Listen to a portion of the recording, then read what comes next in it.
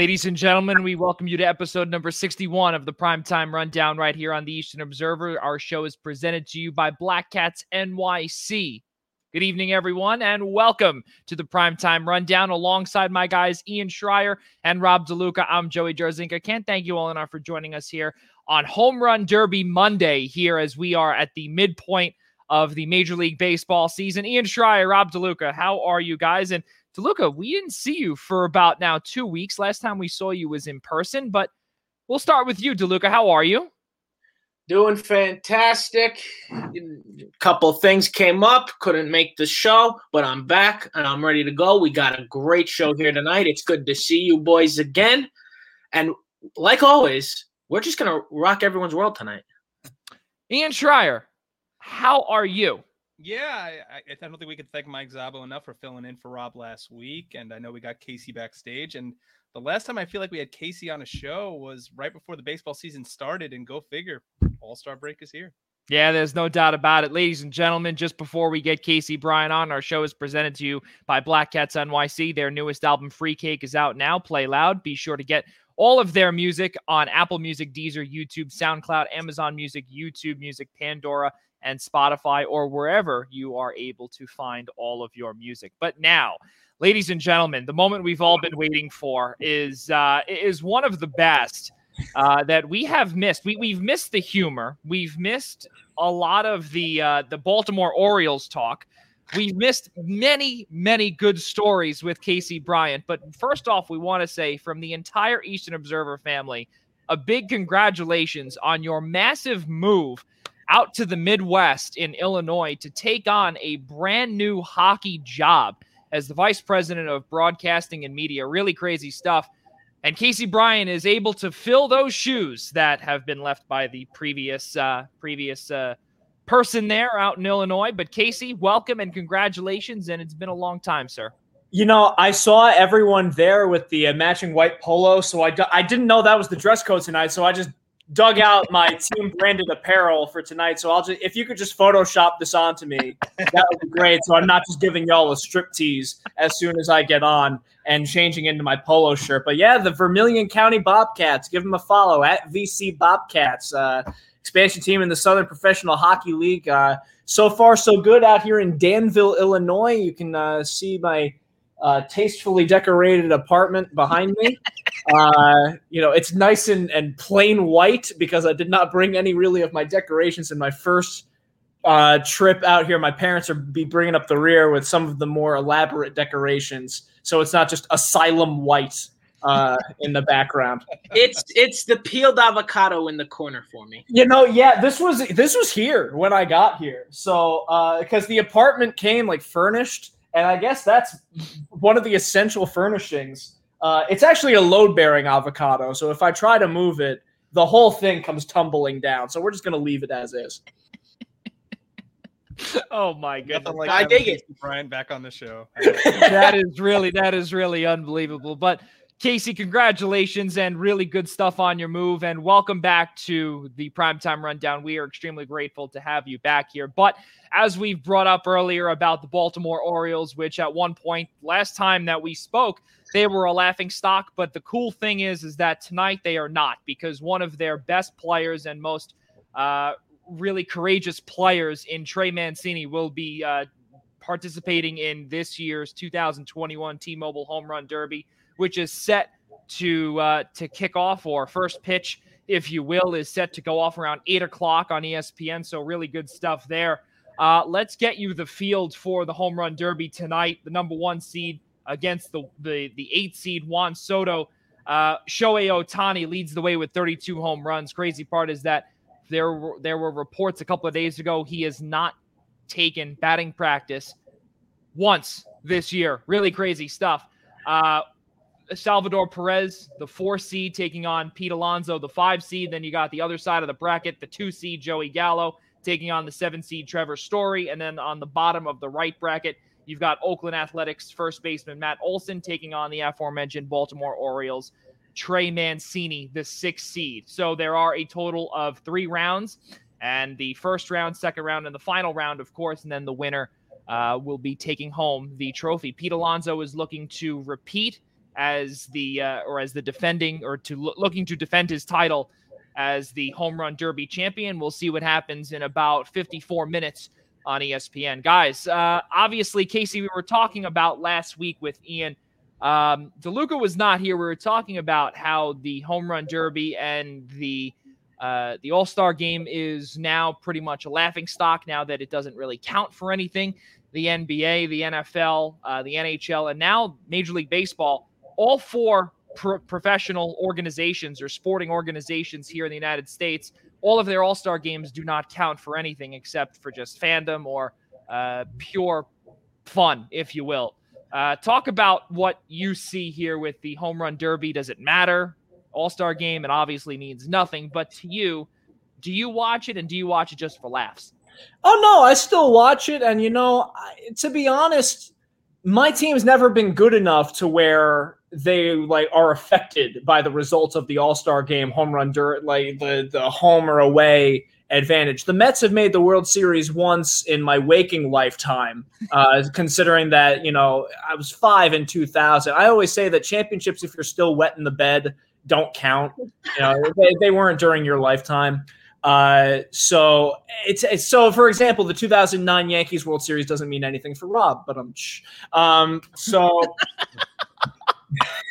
but anyway, I still watch the Home Run Derby because I think it's different from the slam dunk contest in the NBA in that you don't get tired of watching majestic home runs, and the time element of it adds another layer of urgency to it. I'm just waiting for 1 year where they have a tournament of champions where hopefully everyone would be healthy, where you can have Alonso Guerrero, Judge, Stanton, and Shohei, and and Bryce Harper, all the guys who have dominated the Home Run Derby in the past or would be expected to dominate them, so that you can have a mega Home Run Derby. Because all the guys are cool, but Matt Olson isn't a sexy name. Aaron Judge or Giancarlo Stanton would be.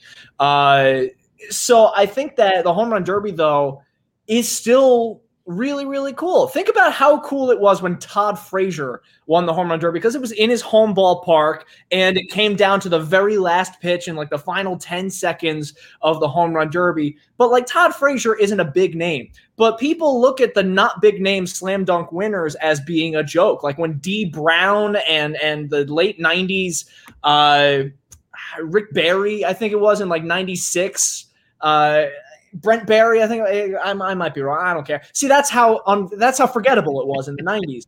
So the slam dunk contest can get stale because there's only so many ways that you can throw a ball into a hoop. The Home Run Derby, for me, it never gets old. And on top of it, too, the cool thing is that, you're in different ballparks every year, and especially, too, this year being in Coors Field in Colorado. We expect maybe 60 home runs off of somebody. I mean, come on. It's going to be one of the most memorable home run derbies in recent history that I could think of. Yeah, absolutely. I mean, you could be going back to, Junior put on a show in Colorado back in 98, which is a great story in of itself. But to your point about how there's different ballparks, that's why my pitch to Adam Silver is that hoops are different at different heights and different widths for every single every single stadium in the NBA. Make it like Mario basketball and just have there be just this element of randomness for every basketball court. That's my pitch. Rob DeLuca, we spoke about Home Run Derby last week, but for you, what does this mean to you here tonight? For me personally, not a whole lot. I mean, I don't have as a Yankees fan, I don't have a player in the Derby tonight, so it's not really something. There's no really particular rooting interest, I would say. So it leaves it open for me to just kind of. Are we losing Rob a little bit? Looks as if that Rob DeLuca has been going through the couple of storms that have be something like. Oh, yeah. We back? You're back. There we go. Rob DeLuca is back. Folks, just to let everybody know, there are some storms passing through the tri-state area, and where Rob DeLuca is down at the Jersey Shore, it's very possible that we might lose him So if we do, we will hope to get him back on as soon as possible. But me, Ian, and Casey will be able to take everything on if Rob DeLuca is not here until either his power goes back on, if he does in fact lose it, or the internet is lagging. So I've got some of the worst of the worst Wi-Fi. Got an extender yesterday. Clearly not doing justice here, because here we are. I'm still cutting out, but nonetheless, I'll finish my thought. It's fun to see the showmanship that we're going to see tonight. Guys like Shohei Ohtani, Joey Gallo, Pete Alonso's out there, Trey Mancini. These guys are, and with the juice balls, as they always do for the Home Run Derby, to provide the excitement in a place like Coors Field. We're going to have some fun tonight, because we're going to see some big bombs out there, 500 footers. I'd love to see if someone flirts with 550 tonight, because these balls are literally lobbed to these guys, and they crush the ball 400 feet on a normal basis. So I'd love to see and that's without juice in the ball. So I'd love to see what, in a hitter's park, juiced balls and a lobbed pitch does for them. This is going to be fun tonight. Ian Schraier, you get to see your all-star first baseman look to defend his title here tonight. We'll see what happens, but he's taking on Salvador Perez. Salvador Perez has not really been a home run hitter ever since about 2013, 2014, and that was nearly about 7-8 years ago. But Perez has a little bit of resurgence in terms of trying to get his youth back, if you will. So what do we got here, Ian? And we'll start with you in terms of predictions. Well, besides the poor lighting that's going on in this area of my house right now, I'm excited to have a horse in the race with Pete Alonso defending his title from 2019. I think and I know that the home run derby is seeded based on the number of home runs you've hit up to that point. So if Pete Alonso can't find a way to make it past Salvador Perez, I think we've got a problem. But again, I mean, look, we've seen crazier things happen in the home run derby. Guys get a little trigger happy, and we see them hit a lot of pop-ups, but I think we're expecting a big display at Coors Field in Colorado tonight for the home run derby. I think the only thing my prediction for this derby is Shohei Ohtani. I think he's just what he's doing right now in the regular season, put him in a ballpark like Colorado to hit, as a launching pad to hit as many home runs as I'm projecting him to. I think the only guy potentially standing in his way is Pete Alonso, just because I think Alonso is ready for it. I think he really loved being on that stage 2 years ago. I think he's primed and ready for the stage tonight. So I think my prediction's Ohtani, but I think Alonso's the only guy standing in his way at this point. So basically what it comes down to is that for me, this is just my personal opinion here. Coors Field, it is one big toss up, and it doesn't matter in terms of the seating. It doesn't matter who is there, and that includes Shohei Ohtani. I don't care that he's got 32 home runs, leads the majors, and has not taken a lick of batting practice this whole year. The fact of the matter is that the ball can go flying on a single fly ball, and it could be out of the park, and it could be counted as a home run. And that's actually why that I have Shohei Ohtani losing to Juan Soto in the first round, because why not? It is a legitimate toss-up for wherever it could be. In terms of my prediction, I'm going to go on the other side of the bracket, and I'm going to look at the hometown guy in Trevor Story who will come away with this victory. And I could see also it could be another Todd Frazier type moment, because we remember just a few years ago, Casey is shaking his head. He knows exactly what I'm going to say. When Todd Frazier took the crown at Great American Ballpark, he was also a low seed. He was not supposed to be able to win at all, and he won. I could see it happening with Trevor Story, and especially because of the altitude up there, the high altitude, and balls could just go flying. Doesn't matter. One good night for one good hitter can make the difference. Rob DeLuca, your thoughts on a possible prediction here for the home run derby? Sure. So I think Shohei Ohtani will reach the final. He's just too good, and he's just a great player. However, I don't have him winning either. I'm going to go a little different. I'm going to take the next best hitter, next highest seed. I'm going to say Joey Gallo is taking tonight's home run derby. He will be crowned the champion of the 2021 home run derby. Okay. All right. Well, that is big stuff here. And before we get to Casey Bryant, we do have a comment on YouTube from Andrew. Andrew, thank you very much for watching. I can't see anyone other than Gallo or the Ohtani Soto winner winning it. Also think Judge's distance record of 513 will be broken. I 100% agree with you. Oh, yeah. And especially, again, because of Coors Field, high altitude, the ball goes flying, and the ball goes flying on a normal afternoon in Colorado. Why can't it go when you're just lobbing pitches to these home run hitters? Well, I'm not going to call Trey Mancini a home run hitter, but to these home run derby participants, if you will. Casey Bryant, your thoughts on a possible winner or your prediction for this 2021 home run derby?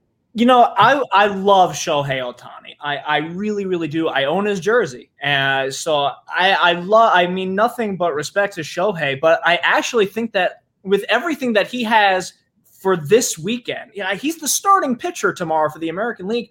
I don't know if he'll want to win the home run derby. And the fact that he's matched up with Juan Soto in the first round is really interesting because Soto is having a down year in terms of home runs. He does only have 11 to this point. But Juan Soto has a home run hitter swing. Shohei, the thing about him is that he's such a great home run hitter on pitches that you wouldn't expect to be home run pitches. The one that he hit in the Trop, right, where it was middle inside part of the plate and he hit it to left field somehow. He's really good at hitting pitches that you wouldn't expect someone like him to hit. So like Pete Alonso, to throw it low in the zone, he'll be able to golf it out. Juan Soto, you bring it in low and inside. Shohei, you could throw it up at the shoulders, you could throw it down at the knees. So you'll have fewer wasted pitches, but at the same time, you don't really have that guaranteed zone where he's going to find a rhythm. And the fact that he doesn't really take batting practice, I don't know how that's going to work against him. So I actually think that Juan Soto is going to make a really deep run. I think he actually might pull out. It'll be Soto against Gallo in the final, and I'll say it'll be a really, really fun final. But I think that Soto is going to make a really big run. Yeah, it's possible. And exactly, and I hate to keep bringing it up, but also, everything really is a big toss-up. And especially if Soto were to be able to get past Shohei Ohtani, the field is completely wide open. There's no doubt about it. And I think that it can happen literally with the guys that I brought up. And you know what? Pete Alonso right now, I guess it could be considered an upset in terms of seeds here, as he's sitting on the bottom left hand of the bracket against the 4 seed Salvador Perez. Could it happen? I don't know. And again, we know we do have 3 rounds here, round number 1, round 2, and then a final, of course. We'll see what happens. It's going to be tons of fun. This is the time that really I always say that this is, peak summer and everything like that. And then after, of course, usually on the night of the All-Star game, we begin to see postseason commercials, and it really just, it breaks my heart because then cold weather comes in, and it's really, it's unfortunate.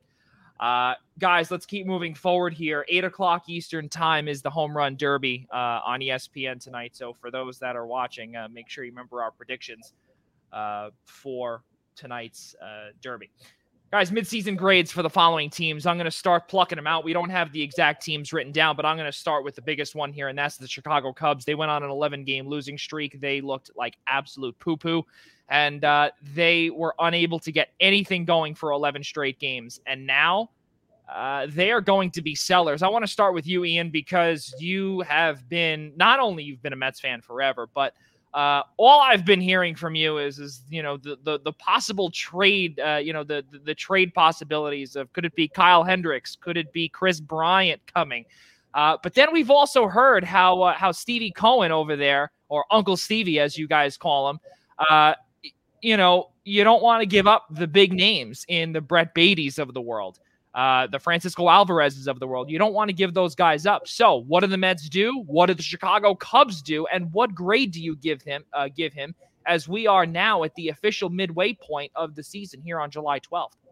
So you asked me quite a bit there, Joey. Let me slow that down for a second. So you're asking me my grade on the Cubs and what I'm projecting if there is any deadline movement between the Mets and the Cubs? Yes, sir. All right. So, I didn't know really what to expect when we had our pre-opening day show with the 4 of us here. I really didn't know what to make of the Cubs or really the NL Central as a whole. I think we all thought that division could be much of a toss-up. And I think I kind of gave the Cubs a little bit of an edge because of the experience they had in that lineup, notwithstanding the fact that the Cardinals had acquired Arenado. And considering how they started the season and where they are now, I'm actually surprised that they got out to the hot start they did. I gave them a C for a grade. I know that they're in a tailspin. I know that they're sellers at the deadline. This is a team that is now going to be on the start of a rebuild.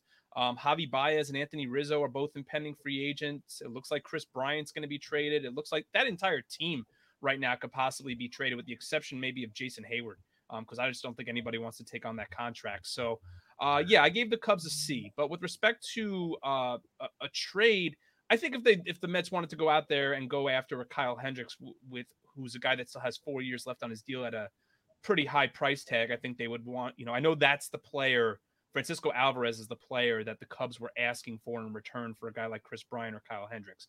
Right now, Chris Bryant's a rental player, so we have to remember that as well. So I think right now, if the Mets wanted to go out and get Chris Bryant when J.D. Davis got hurt and the Mets had all these injuries, then I think you would have had to pony up a player like that. At this point, halfway through the season, I don't think they're going to have to pony up an Alvarez, a Beatty, maybe a Vientos, but I think Bryant is more of a reasonable acquisition for the Mets and a very necessary acquisition, because we said before the season that they were probably missing one more bat. Chris Bryant gives them that right-handed stability because the Mets cannot hit left-handed pitching right now.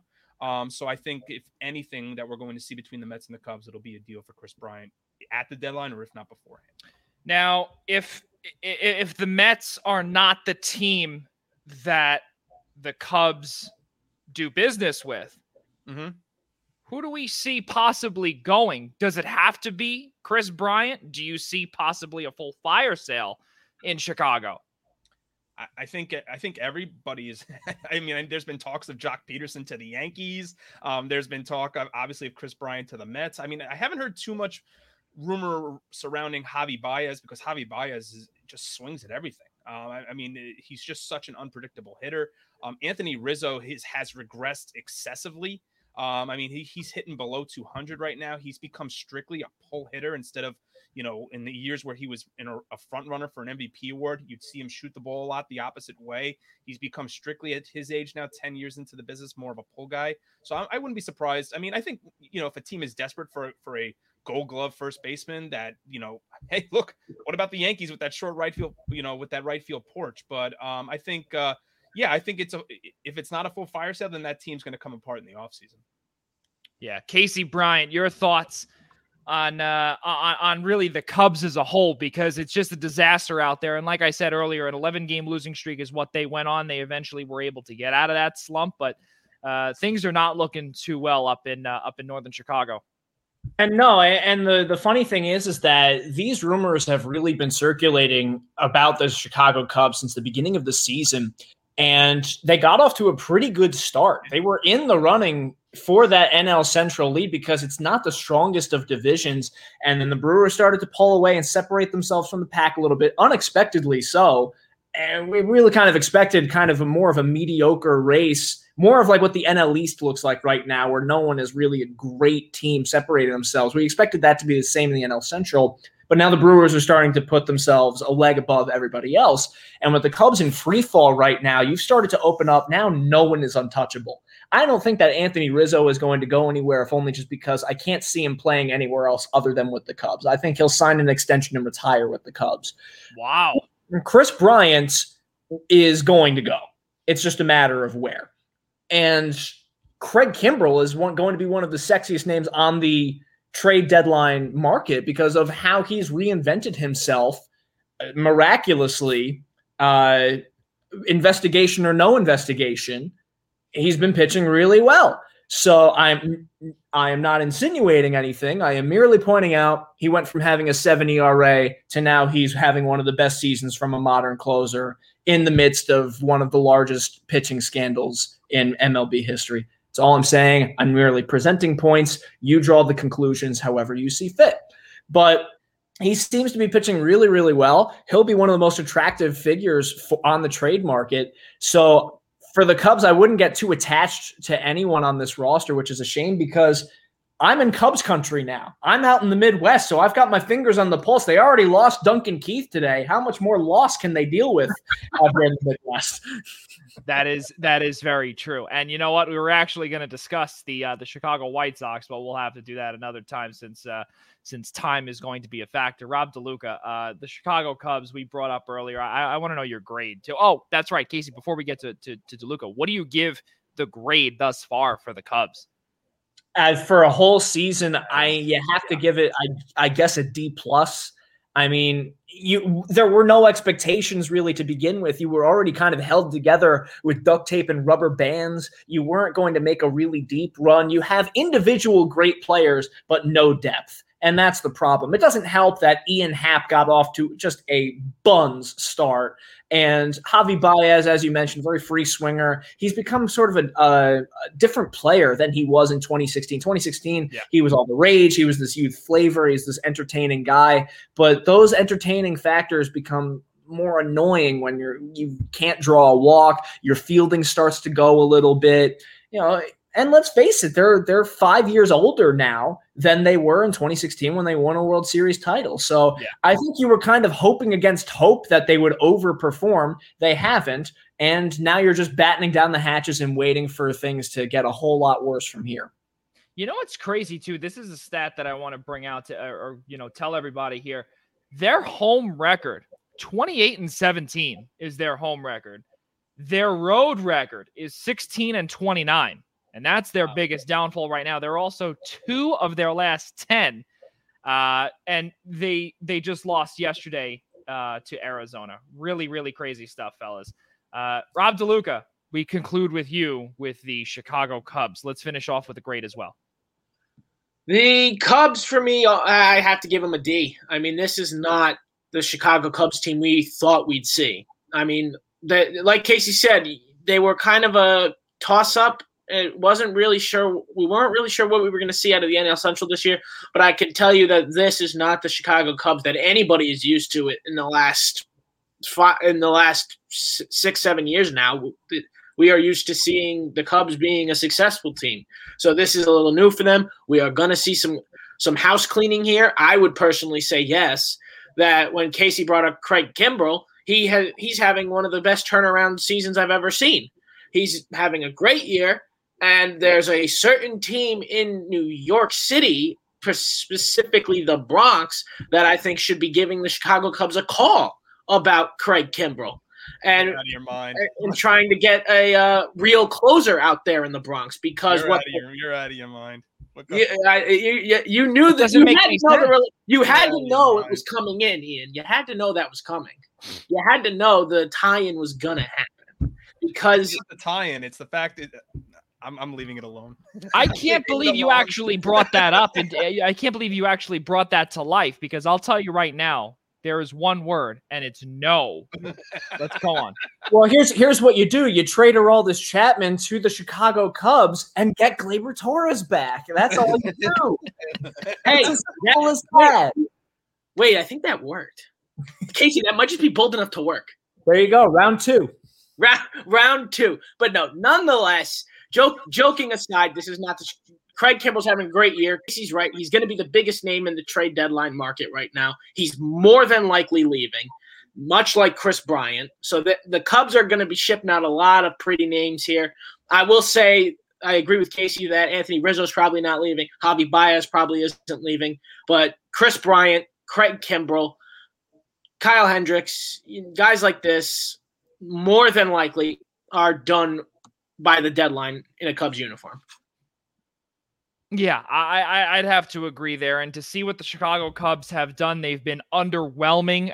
It's been really sad. Casey brought up the perfect point that they're really held together by duct tape and rubber bands because right now at 44-46, they are 8 games behind the Milwaukee Brewers. It's really not a good deal for them.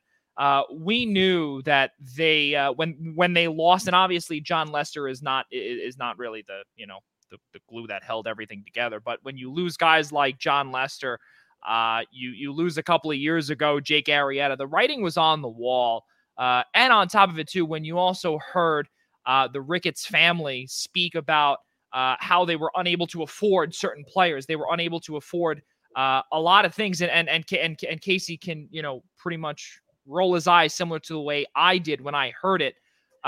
They simply don't want to pay. That's kind of what it comes down to. And I think that we will, I don't think we're ever going to see a 105-year drought again in terms of the World Series, but I do believe that it's going to be a long time before the World Series trophy ever lands back in Wrigleyville. There's no doubt about it. It's really bad. I'm going to give them a D+ as well. And the only plus there is that they've got some assets to sell. That's the only difference. And that's the only reason why I tell Ian Schraier with his C grade, what the hell are you thinking? You know what? My C came on the heels of, honestly, I think that my C came on the heels of the fact of how they got the start that they got out to. And there wasn't a lot of expectation there. And I think that, they still had the assets, as you said, Joey. And I think they were, a little bit combobulated, but I think at the same time, I didn't expect them to lose, 12 of 14 or whatever the streak is at now. This is was a little bit of a surprise that this was a division we expected to be, we didn't know who was going to pull away with it. But I gave them a C because I thought that they got out to, considering where they are now, the start that they got out to, I'm going to give them a little credit for it. So it's definitely fair. I don't think they've been a complete failure. I wouldn't put them at the same level as the Arizona Diamondbacks or the Baltimore Orioles. Like to me, they're a C. C-. I gave them a C. That's definitely fair. You can't forget about the greatest team of all time, the Pittsburgh Pirates, as well, who are beginning to get some talent and Casey coming together. Don't you guys even start there? And we're not gonna speak about the Pittsburgh Pirates. But what I do want to say though is that from what we've heard in terms of reports, the Pirates are already beginning to field calls on their two all-stars in Brian Reynolds and Adam Frazier. And they haven't even they've been household names for about, 3 months now. And now they're beginning to take calls on these players. That Adam Frazier is one of the best all-around hitters in baseball right now. And they're taking calls on him. Why? Because you might as well maximize his value now while you can, because a lot of these Pittsburgh Pirates players, they're usually flashes in the pan. That's really what it comes down to. So might as well get what you can. And really, really bad stuff out there in Pittsburgh, in Pirate Land. But guys, the next team I want to do a couple of grades on is the San Francisco Giants. I got to tell you, they had no expectations this year, and right now they're cruising right now. They're on a 4-game winning streak, and in their last 10, they've won 7 of their last 10, 57-32. At home, they are nearly unbeatable, 30 wins out of 43 games played out at Oracle Park on the Bay. And Casey, I want to start with you. The San Francisco Giants, first off, they actually got a brand new jersey, which we'll get to in just a moment because, you're the jersey aficionado. That's number one. Number two, also speak about their hot start and really, can they keep it up? And one final question, your grade on the Giants through the first half of the 2021 season. Well, the grade on the Giants fog is a F+. I'll give them a plus, which stands for Disney Plus, which is the jersey that it looks like it belongs on. It looks like one of those like $50,000 to make kind of Disney Channel movies about a ragtag band of misfits that if they just believe hard enough, they can win the world championship. Isn't that called the bench warmers, Casey? If the bench warmers wore that, they would still look just as laughable. But the grade for the Giants season, though, I mean, it has to be an A, because the Giants really don't have any weak points in their starting rotation. I mean, their weakest pitcher right now is Johnny Cueto, who is still a veteran presence for them in that starting rotation. He can turn it around. He has that capability, but Kevin Gausman has been terrific for them all season. Baltimore Orioles legend Kevin Gausman. You see the vision. I mean, you've got a whole lot of talent on that team of guys that you wouldn't expect to have a great year, but they're just the right mesh of players. It's the old Herb Brooksism, right? You're not looking for the best players, you're looking for the right players. Yeah. But Evan Longoria, even though he's hurt right now, is hitting 280. Buster Posey, hurt right now, hitting 330. These are guys that haven't really been themselves in several years, finding the fountain of youth. And you've got Wilmer Flores playing a very critical role on this team. And how does that make you feel? You know what? Good for him. Good for him. Because, he's not a special player. He's exactly what he is right now. He's hitting 255. He's got 9 home runs.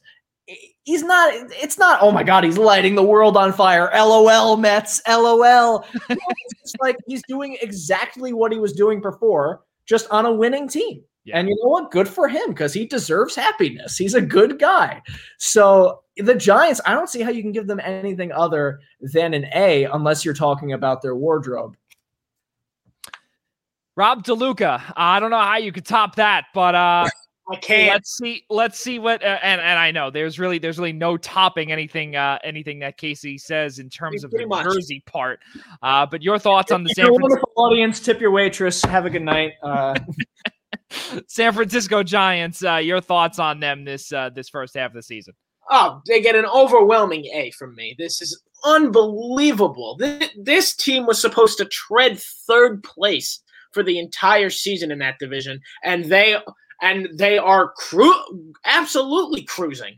I cannot believe that we have seen this from the San Francisco Giants. I mean, look, I love it because I just love how it's different than from what was expected. It was supposed to be a 2-team race between the Dodgers and the Padres, and it's just the San Francisco Giants running completely away with it, and I love it. I hope they continue this stretch and pull away, blow out the NL West, blow it out completely. Really make something of it, of this incredible run, because now that it's the All-Star break, honestly, that's where I'll make a little devil's advocate. This is probably one team that didn't want the All-Star break coming, was the San Francisco Giants. The last thing they wanted was a break, because this is a team that is on a roll, and when it's rolling, you never want it to stop. It's like you're UFC fighter and you get a stoppage from the referee on something. You don't want it. You're like, no, let's go. Keep it rolling, keep it moving. And that's exactly what the San Francisco Giants. So while they get an A, there's no question about that. I'm curious to see what will happen post All-Star break and go from there. You look at some of the outcasts on this team. You look at Baltimore Orioles legend Kevin Gausman. You look at Alex Wood as well, LA Dodgers legend. You look at former Colorado Rockies legend Jake McGee. You know where I'm going with that, Casey? In that trade, Colorado, Tampa Bay. Jake McGee has 19 saves on the season. Johnny Cueto, Logan Webb. They have a formidable 1 through 5. Really crazy stuff out there. And it's really nuts because we have not seen the San Francisco Giants be relevant since they won the World Series back in 2014. That was the last time that they were really relevant. And now we're seeing, and Ian, I need you as the sports information director to really get this pronunciation correct, because I always mess it up. Anthony DeSclafani, I believe. Anthony DeSclafani. Yeah, sure. That works. Reds legend, by the way. Yeah. Yes, Cincinnati Reds legend.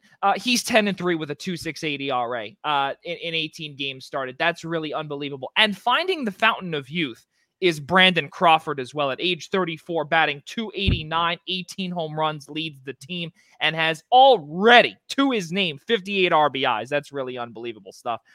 He's if I'm not mistaken, he's in how many games played? 79. He's on pace to get around 120 RBIs this year. That's some pretty good stuff. Ian Schraier, let's conclude with you with the San Francisco Giants. It's around the horn. It's an A for the San Francisco Giants. I mean, I had it listed here too about saying that they found the fountain of youth. Buster Posey, Evan Longoria, and then you look at the rotation: Alex Wood, Anthony DeSclafani. I mean, this is a team that is 57-32. We would have thought they would have been 32-57. Yeah, coming into the year with these type of over the hill players that they had. Gabe Kapler is arguably the front runner for National League Manager of the Year. Is there any questioning it? I mean, I'm not going to keep rehashing the same points that Casey and Rob did because I'm going to keep saying the same thing over and over again. So I'm going to look at this from a different perspective. I'm going to look a little bit towards the postseason now, because when you look at the National League West and you look at the three teams that top the National League West, the Padres, the Dodgers, and the Giants, it's highly likely, not even highly likely, it's definitely, it's going to happen that if the Giants win the division, the Dodgers or the Padres are going to be out of the playoffs after one game. I mean, think about what that means to teams like the Mets or the Brewers. I mean, you're going to have the Giants potential, or the Dodgers or the Padres playing their division rival that comes out of the wild card game, while the Mets face the Brewers in the other National League Division Series game if those two divisions hold up. That's got to be a welcoming sight. I know you don't want to look forward to October, but at the same time, the National League West is so loaded that they're going to beat up on each other till the NLCS. It's crazy. Yeah, that's really something else.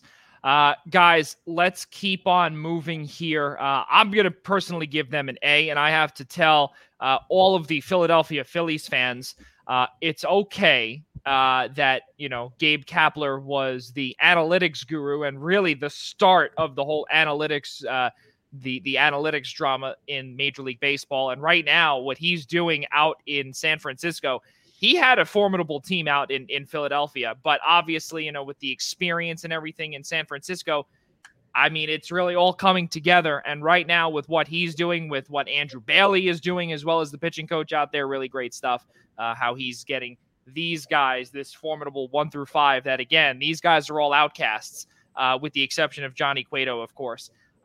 He won a World Series in 2015. Sorry, Mets fans, but that really is the truth. He did well, and he's been really, I think, what, Casey, the worst starter out of that 5. I would say, fellas, just from looking at some of the stats and things like that. Guys, one more team that I want to get to here in our little midseason prediction are the Boston Red Sox. I hate to say it as a diehard Yankees fan, but again, you have to tip the cap to them. 55-36. They've gone 5-5 in their last 10. They've lost 2. Tampa Bay is right behind them, but Boston, you want to talk about a team with zero expectations. There's a lot of people that took them with an under 80.5 games won in some sports bets. Guys, Ian Schraier, I want to start with you. Boston, what is this all about? It's an A for me, man. The Boston Red Sox are 100% an A.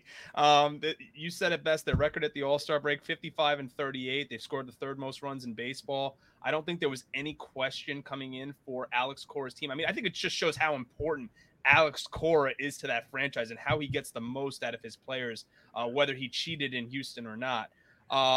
They've scored the 3rd most runs in baseball. They just beat the ever-loving snot out of the ball. And then when you look at the rotation, it's nothing pretty.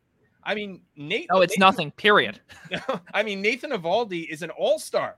Think about that. I mean, considering what is in that rotation, Martin Perez, Nick Pivetta, Garrett Richards, Nate Eovaldi. I mean, I'm going down the list here of the Sox rotation, and Eovaldi is the best one of it. I mean, he's got an ERA under 4. So, I mean, credit to Eovaldi for rejuvenating his career in Boston this year. He's got a strikeout ratio that's 5-1 in Fenway. Wild. In Fenway, no less. That's just wild. So, yeah, I think they need to go out there at the deadline and acquire an arm. They need to put somebody behind Eovaldi. If Eovaldi's going to be the ace, they need a legit number 2 behind them because they just really don't have much 2 through 5. But I mean, if they can keep living off scoring runs the way they're scoring runs, I mean, look, there's a reason that they have the division lead that they do, because the other teams, I mean, maybe besides the Rays, because the Yanks aren't hitting. So it's an A for me with Boston. I mean, they were projected for 8.5 wins. I was projecting under, and they are about on pace for 30 wins above that right now. Well, something I want to bring up here before we get to Casey here is that you bring up about the rotation. We also have to remember that Chris Sale is still on that team. He is right now on the 60-day IL. What is he worth at this point now, Joey? He's not worth much. But again, you might think to yourself, maybe if they can get him back before the trade deadline, they could see what they're working with and see if they have to trade away assets. Because the last couple of years they've been sellers. Now, to be buyers, they have to see what they've got in Chris Sale to, regain that, I would say, number 3 spot He's not going to get that 1 seed, that the ace spot right away. He's got to work up to that. He's coming off the Tommy John surgery. Casey Bryant, your thoughts on the Red Sox? I'll happily raise my hand and go, yep, that was me who picked the under for 80.5 wins. I will happily eat crow on that. I'm wrong frequently. But the reason why I say that is because I never questioned that they would be able to score runs. Their offense was going to be there. I thought that their pitching was going to be atrocious. And honestly, in my defense, their pitching has not been great, but it has been their offense that has carried them through because everything that could go right has been going right. JD Martinez is now back to his 2019 ways, as putting that shortened season of last year behind him. Rafael Devers is taking that next step. Xander Bogaerts is continuing to prove that 30 home run year 2 years ago was not a fluke. He's really grown into one of the best shortstops in baseball. So now the question is, all right, do we go all in and sell our core again to try to make another run at a World Series? You made such a big fuss about clearing, salary tax, whatever, for Mookie Betts, getting rid of him, but you brought in Verdugo, who they were another one. I don't mean to interrupt you. They were another one that said we can't afford him.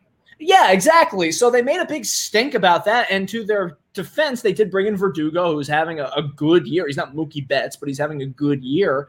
But now does that maybe, if you really want to put your money where your mouth is, and you're like, all right, we took off his contract off the book so that we could make a push on a smaller budget. Fine. So go out and get Anthony Rizzo, try to pry him away so that you can replace Bobby Dahlbeck at first base and get a better option there to really, if you're going to lean into your offense, go get a big first baseman. Can Chris Bryant play first? Sure, why not? Give him a glove. Tell him how easy it is, Wash. It's extremely difficult. Have him play first base. Or if you want to go out and get a starter, again, pilfer the Cubs. Go get Hendricks. Try to get someone from there. So I really, the pitching is the biggest point of question, but there are still enough areas to address on the offense where if you really want to lean into this, we're going to rock 'em, sock 'em to you.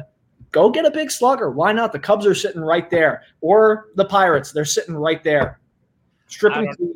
I don't know. All I know is that Anthony Rizzo going back to where it all began. I don't know. Very possible, but I think it would take a lot for the Red Sox to pry him away, especially with terms still in Rizzo. Rob DeLuca, let's conclude with you here with the Red Sox. At this point, what else is new? The Red Sox go through a couple bad years, and then they're right back to getting themselves into the playoff hunt, playoff talks, needing to buy at the deadline. It's a never-ending cycle with the Red Sox since 2004, really. I mean, that's pretty much what we have seen with the Red Sox since they broke the Bambino curse back in 2004. 05 they were all right, 06 they were all right, 07 they win it again. Then it was a little Colorado. bit a little bit of downhill, little bit of uphill, a little bit of downhill. 2013 champions, and then it was down, but then shoot right back up in 2018 World Series champions, and then it was down, and then it was very down. Worse again, and now we're here in 2021, and it's just a never-ending cycle. You got to give them an A, and they're likely going to buy, and they're gonna be with offense like that. If it holds up, they're gonna be a force to be reckoned with in the playoffs. Yeah, I can't wait to see what's going to happen there. I can with them. It's brutal. Listen, as a diehard Yankees fan myself, it's very difficult to see the Boston Red Sox do well, but at the same time, though, it's pretty admirable to watch when really they don't have a lot of pieces and a lot of big name pieces, and they are getting it done. And it makes you wonder: is Alex Cora still doing some things that are over there? I don't think so, but I wonder that with the Astros and Jose Altuve. But let's digress from that. It just shows that really Alex Cora might just be good at his job. Really? No, he is. He's one of the best managers in baseball. Let's stop denying this. Which, by the way, speaking of, did you guys see the picture of Jose Altuve shirtless, after that walk-off home run against the Yankees? I saw one tweet that was like, this is the equivalent of someone robbing a bank, coming back 3 years later and turning out your pocket saying, see, it couldn't have been me. That's beautiful. Yeah, because it goes like this. What's his name? Correa or Bregman, one of them. Yeah, he's got a really bad tattoo. Dog, that was one of the most disappointing tattoos I've ever seen in my life. You're telling me it took 2 years and it still looks like that? Well, I think a lot of that had to do also with Judge kind of going at Altuve, understandably, because of the cheating. So I think it was just Altuve's response for him to hit the walk-off that he did and remove the shirt and say, look, we don't need the garbage cans to cheat, to win games when we just walk off on you. But unbelievable stuff, fellas. But good stuff in terms of midseason predictions here as we head into the All-Star break beginning tonight. Home Run Derby will begin in roughly about 9 minutes, but our show will continue on. Guys, 9 more minutes until we get Green Bay Packers beat writer for The Athletic and the host of the podcast, Head of the Pack, Matt Schneidman. He will be with us beginning at the top of the hour to discuss the NFC North and most notably the Green Bay Packers and their dilemma and their drama show in Aaron Rodgers. But before we get to there, let's conclude our hour here with Casey Bryant. And guys, Ronald Acuna of the Atlanta Braves, done for the year with the torn ACL. Ian, I want to start with you. Where do the Braves go now? And this completely changes the trajectory of their trade deadline, of their postseason hopes, and just their 2021 season as a whole. I'm not sure where they go, honestly. I mean, maybe they look into a guy like an Adam Frazier if the Pirates are selling him. I mean, it's really difficult to say where do the Braves go when you've lost a top 3 player in baseball. Like Ronald Acuna and the talent that he is. I mean, Ronald Acuna, arguably because Freddie Freeman's bat has not been there the first half of the season, has single-handedly kept the Atlanta Braves alive in a really horrible National League East right now. Ozzie Albies, very slow start. Marcell Ozuna, everything that happened with him off the field, so he's done for the year. Travis d'Arnaud has been hurt. I mean, this is a team that is just, has had so many pins stuck in it just with injuries. And then when you look at the pitching and you look at Mike Soroka's not coming back and Max Fried struggles and the fact Charlie Morton hasn't been the pitcher that they were hoping to acquire when they got him from Tampa. I honestly, I think at this point, I don't want to say like the Braves are a team that's going to lay down and die. No, I don't expect that's what Alex Anthopoulos is going to do.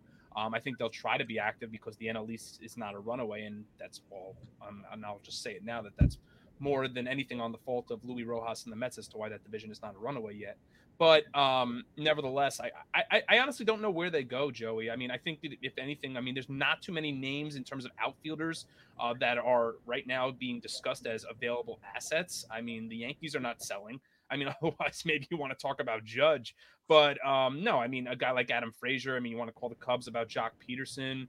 You want to, talk to the Indians about Eddie Rosario. I mean, like there's really no one out there right now for them to replace a player of Acuna's level or stature at this point.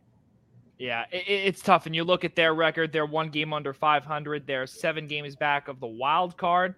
And they are 4 games back of the New York Mets, who lead the division right now. They're 6-4 in their last 10. And their run differential is plus 19. They're really 500 the whole way home and away. But their games against teams that are over 500, the worst in the National League East, 18-27. Can't wait to see what happens there. Casey, we'll start with you, or we'll start with you in terms of Atlanta. What do they do? I could see them again, like going after a guy like Jock, because you need a quarter outfielder to kind of replace Ronald Acuna, and hopefully someone with a little bit of pop to try to get a little bit of power back, because that is really the foundation of their lineup. They have enough guys that are more contact hitters. Guillermo Heredia is that kind of guy where he's not going to knock one out of the park very frequently, so you rely on him for singles and doubles. Ozzie Albies isn't your prototypical home run hitter. He does have 15 this season. But again, he's more of a contact guy, get you doubles, keep the line moving, that kind of hitter. So you can kind of go for a home run or strikeout kind of guy, the one true outcome kind of guy like Jock Peterson, and not be burned too badly. And plus, I mean, they have Pablo Sandoval, who isn't much of a hitter anymore, but I mean, he's Pablo Sandoval. How can you possibly root against that? He's got a giant panda head in the dugout. I mean, that's the true mark of a winning franchise. Everything that could go wrong for the Atlanta Braves has gone wrong with all the injuries and all the off-field things. It really is a marvel at how many things have gone wrong for them this season. Right down to the absurdist injuries where Mike Soroka tears his Achilles walking into the clubhouse. I mean, that's one where you shake your head and you go, that we must have built this new ballpark on a burial ground, and they only moved the headstones like in Poltergeist. Like that, it's you start to question your luck at that point. But the Braves are a very difficult team to kill. As being in the NL East for so long, you learn that very quickly. No matter who is in a Braves uniform, they're very difficult to kill. So I do think that they will be in buy mode. I think they'll be much more active, maybe not getting the biggest names, but getting those kind of B and C tier names where like you look at a guy like Jock Peterson, try to get a guy like Jake Odorizzi or someone on a downswing and try to reclaim them and get something out of them. If Jake Arrieta comes back healthy, he's not having a very good year, but maybe he's got something left in the tank. Yeah. Guys like that who they are hoping can be a patchwork until other reinforcements in some way, shape, or form come. Yeah, it's definitely tough, and especially with Alex Anthopoulos' team, so even going back to Toronto, you do what you can to buy, and that's exactly what he's going to do down in Atlanta, especially in a not so much competitive NL East. Everything really right now is just plateaued with all the teams, with the exception of the Miami Marlins. And soon, if the Washington Nationals keep it up, they'll be down low with the Marlins and Donnie Baseball down at the basement of the NL East. Rob DeLuca, let's conclude that segment with you. You know what? Here's something we got to wonder.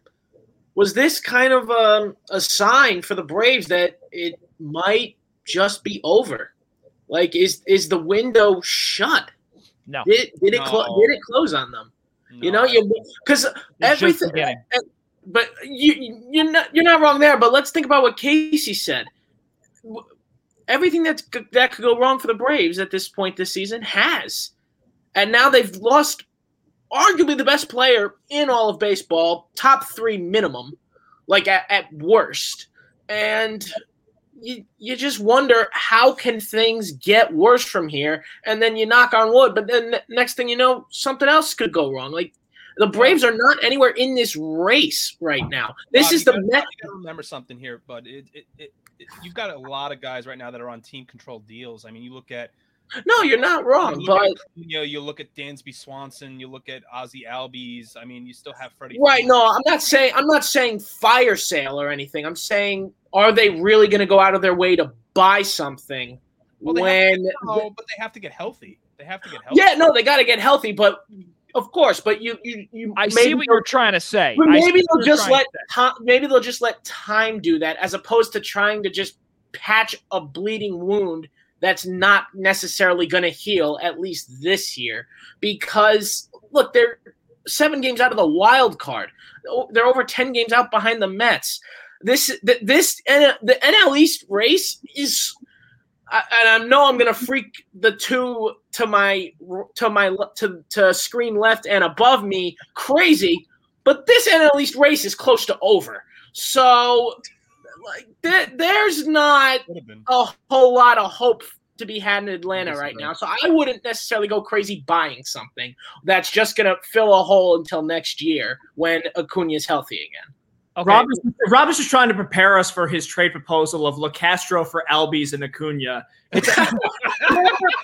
You remember when George Costanza works for the Yankees and he walks into Steinbrenner's office and he goes, I think that we can get Bonds and Griffey and we would not. I'll tell you this. Best reference of all time. That's how he goes out? Are you serious? I'll tell you this, fellas. No, I completely disagree with Rob there. There's no doubt about that. First off, this team is far from over in terms of their window. Their window is just beginning. That's number one.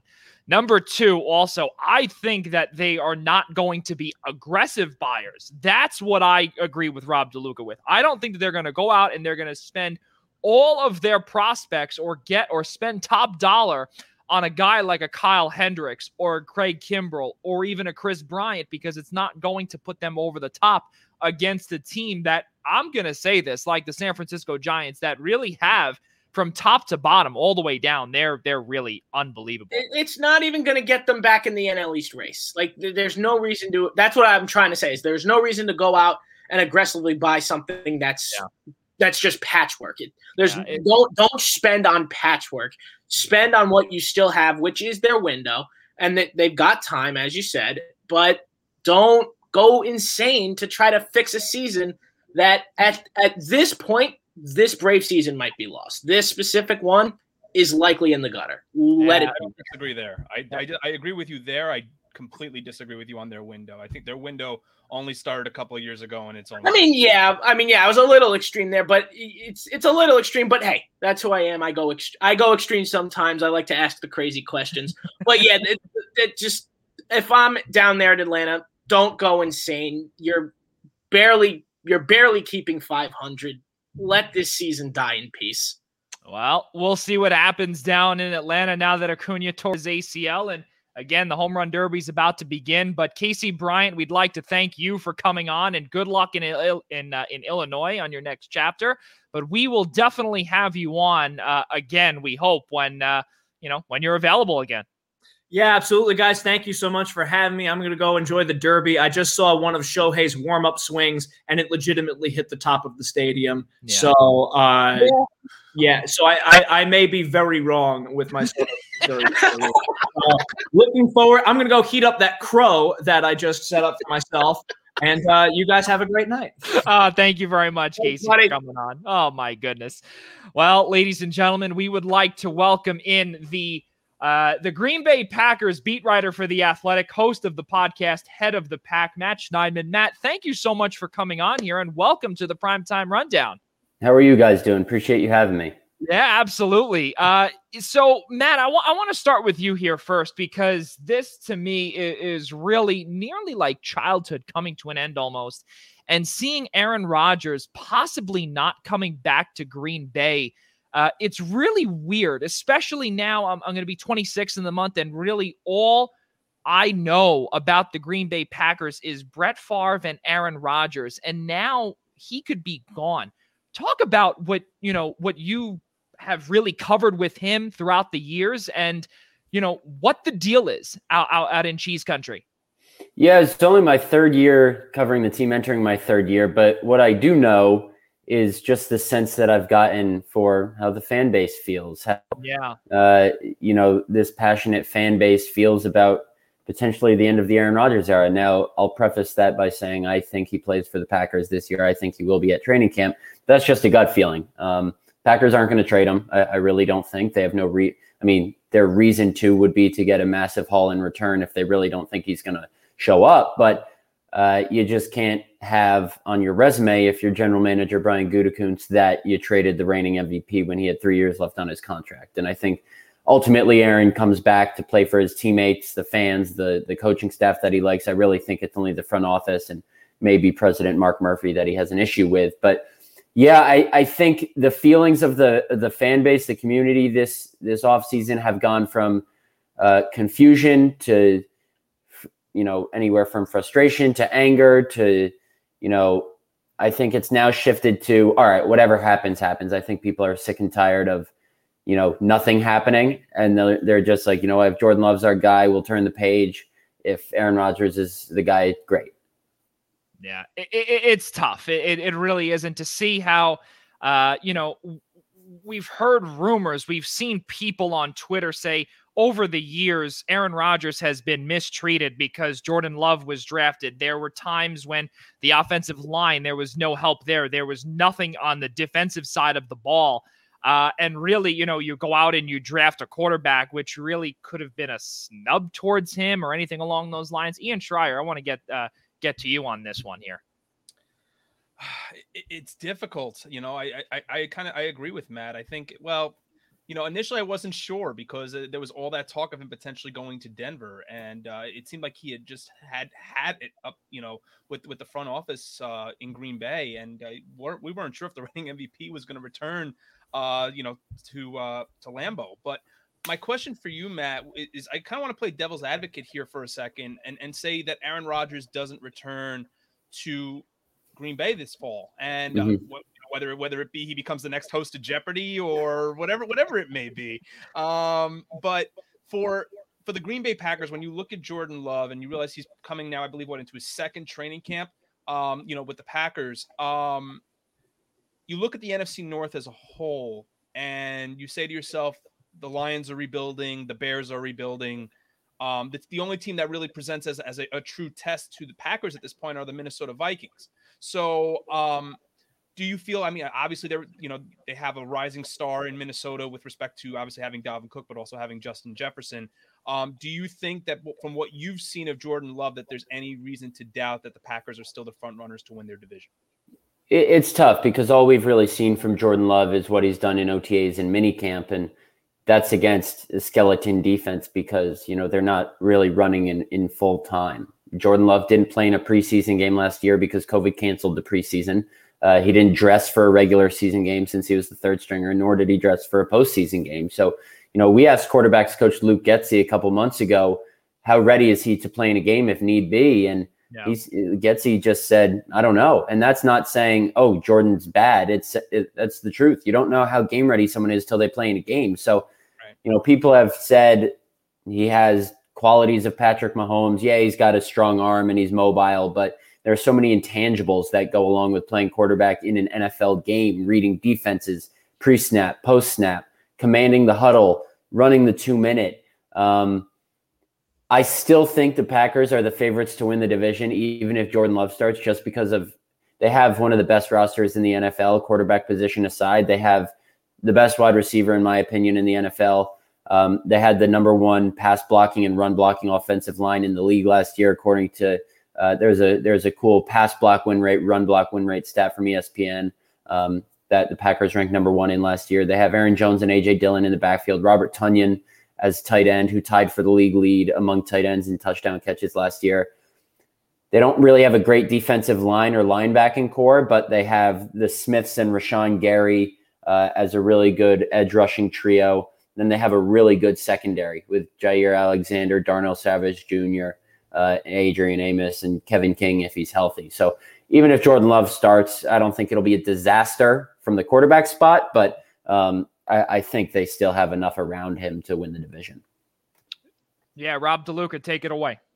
Sure. Yeah, Matt, thanks for coming on. I like having you here.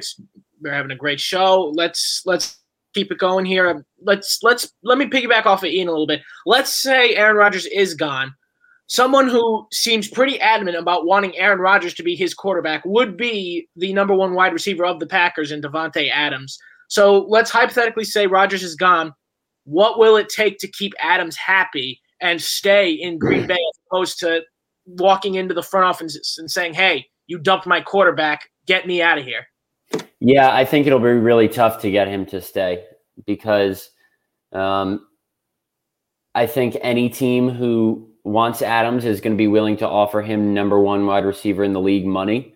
The one scenario I could see to keep Davante Adams in Green Bay long-term without Aaron Rodgers is if you trade Aaron Rodgers to Las Vegas for Derek Carr, because Davante Adams and Derek Carr are close to best friends.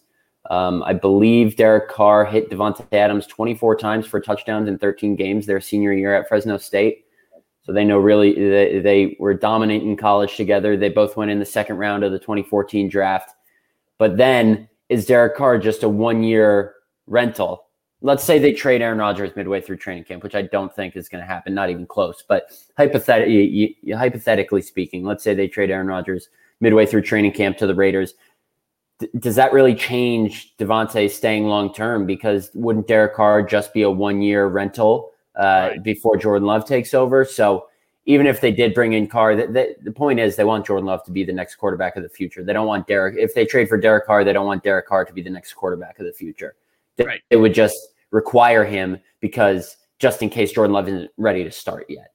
That's why they brought in Blake Bortles, because if Aaron Rodgers doesn't show up, there's no guarantee Jordan Love is ready to start yet. Now, Bortles might not be a better alternative, but he at least has some experience. So, and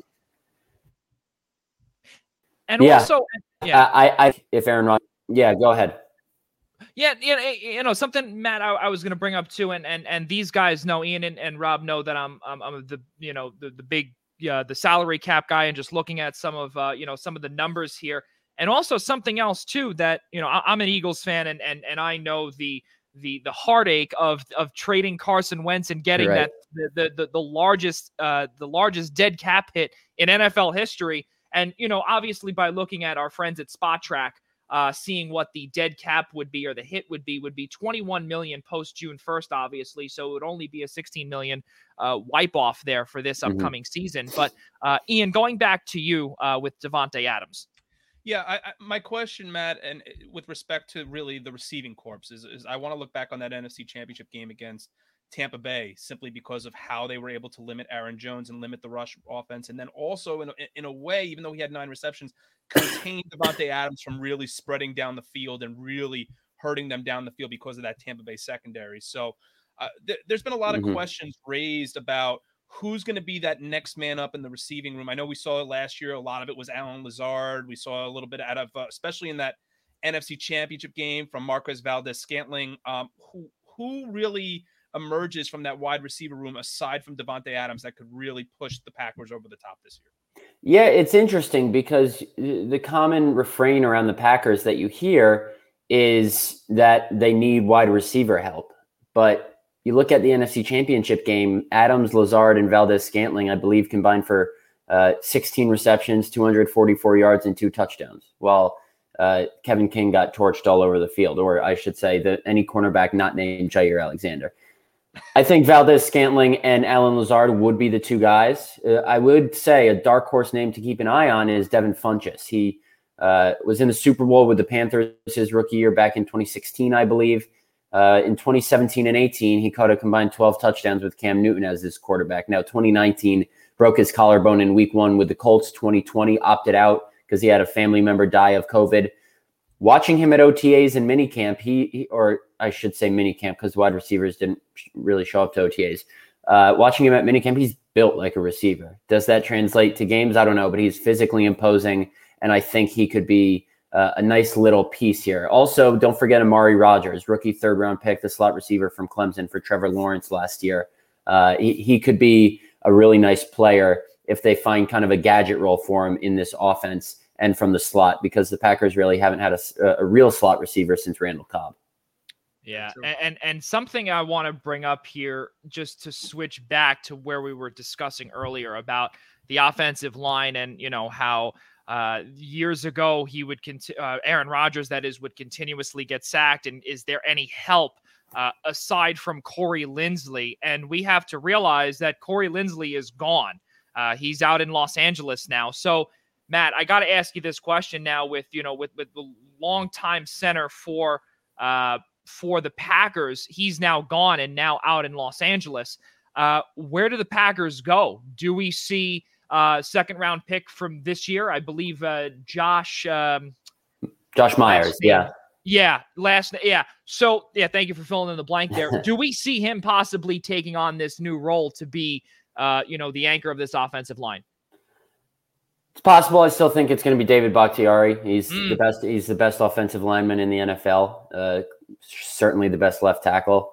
Was named a first-team All-Pro last year despite playing only 11 games. That's just how good he is. He tore his ACL in practice on New Year's Eve while they were preparing for the Week 17 game against the Bears. I think the Packers would have made the Super Bowl if they had him because the protection at tackle was really an issue in the NFC Championship game. That being aside, Bakhtiari is going to be the anchor. Elton Jenkins is one of the best young offensive linemen in the league. He was a Pro Bowl starter last year. Yes. Can play any of the 5 positions, which is incredible. He's given up 1 sack in his career.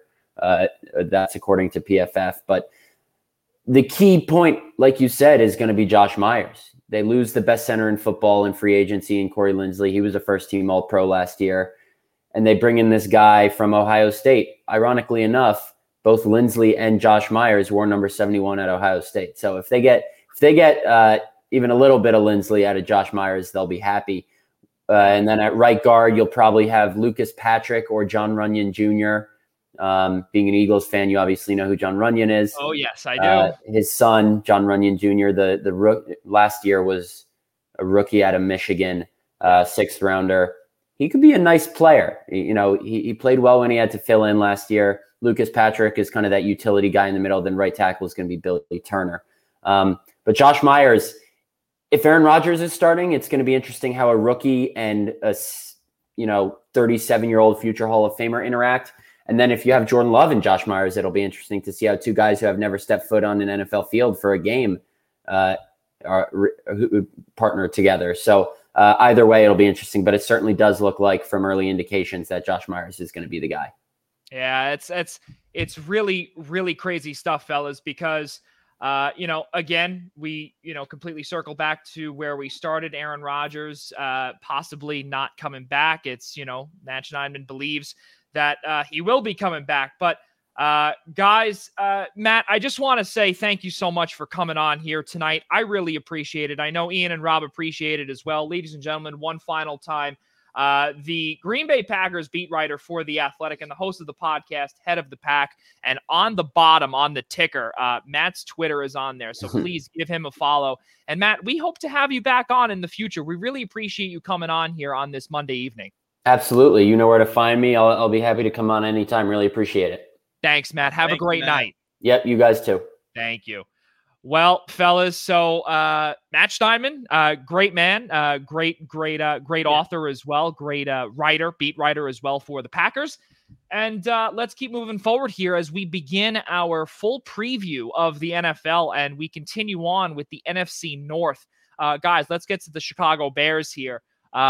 They are a team that Matt Nagy, the head coach, said just a couple of weeks ago that if the double doink did not happen against the Eagles in 2018, they would have won the Super Bowl. LOL to that as an Eagles fan. But yes, he did come on record to say that. Ian Schraier, Rob DeLuca, not even going to ask you about that, but let's look ahead to the Chicago Bears here in 2021. Where do they go? Because honestly, I could see the Detroit Lions being better than the Chicago Bears. It's a tough time to be a Bears fan right now with all the unknowns at quarterback, no less. But I mean, because you don't know who's getting tapped week 1. It's starting to sound a lot like not Justin Fields, so which is making a lot of Bears fans angry. So nonetheless, it sounds like Andy Dalton. Giants fans happy. That as Giants, I was just going to bring that up. It sounds like Andy Dalton starting, which is music to Giants fans' ears. Because what that means with the Giants owning the Bears' first-round pick unprotected, Giants fans are looks as if that we might have lost Rob. Hope. Oh, okay. Rob, we just have to ask you to repeat. You said the Giants are, and then blank. So the Giants. I could be a game show host. I could be Alec Baldwin from Match Game. Go ahead. I love the sound of that. There we go. The Giants are blank. Continue. The Giants are hoping the Bears. Giants fans are essentially hoping that the Bears finish 0-17 with which isn't going to happen. But what is going to happen here is they are going to regress because the fact that they're not even going to in a place that the Bears are in, you'd think you might as well give Justin Fields the shot anyway. Like, what do you have to lose? Andy Dalton's not going to carry you to like 3-4-4-0 start. That's not what's going to happen. So I do think it's a good time to be a Giants fan because the Bears are likely going to struggle this season, that the Giants are going to have essentially 2 very high first-round picks, which is vital to their rebuild. But staying on course here, it's a tough time to be a Bears fan. And at this point, they just have to be hopeful that this season will put Matt Nagy on the hot seat and then eventually yeet him into the sun where they no longer have to deal with him. Listen, I'm going to tell you this, and Ian, I don't mean to interrupt you here, but I just want to just add my 2 quick points here. And I think there's so many distractions with the Chicago Bears, and it has to do with their potential move out of Chicago to Arlington Park, where they just bought that land. That's another thing too. Obviously, that's not going to be massive in terms of distractions on the field, but something that could very well be a distraction is the impending free agency of wide receiver Allen Robinson as well, who does not want to sign a contract extension, who simply does not want to. It's not a good look there. It simply does not. It's not good. It's not a good situation over there. The way things are in terms of the quarterback situation as well, it's not good. You've got Nick Foles, you've got Andy Dalton, you also have Justin Fields as well, and you cannot come up with a formidable 1 through 3. And let's keep in mind, again, even though I'm an Eagles fan, I could tell you Nick Foles' career has completely dropped off since he won the Super Bowl in 2017. Why? Because he's not with Doug Peterson. He's not with anybody in Philadelphia or anything along those lines. But all joking aside, seriously, they need a true leader at quarterback. They don't have one. Andy Dalton did very well coming in for Dak Prescott last year in Dallas. But let's be honest here. You need somebody to try and develop Justin Fields, and I don't think Matt Nagy is the answer, regardless of him coming off of the Andy Reid tree that is known to develop quarterbacks. It's not the answer, in my opinion. I think Chicago is I think they're honestly going to be last place in the division this year. I just want to get to a couple of comments from our good friend Brian Morales before we get to Ian Schraier. Brian says, Goff over anyone the Bears have. Also, at this point, can they release Foles already so my Jets can get a backup QB? Big props to Gettleman for fleecing the Bears. Yeah, that is very true. And then the second comment here, and if Allen Robinson wants to come too, I'm good with him coming to NYJ. Well, I don't know if he'll come to the New York Jets because, and I'm not saying he wants to win or that's a team that he can't win at. And, it's a team where he can get his money, and he's not going to get it in Chicago. He's not going to be a winner in Chicago. It's possible he could get money with the Jets. Are they winners yet or contending? No, far from it. Ian Schraier, finish up with the Chicago Bears. Well, what we have to remember, and if Brian, obviously we know you're watching and listening, but thank you for that. Thank you for that.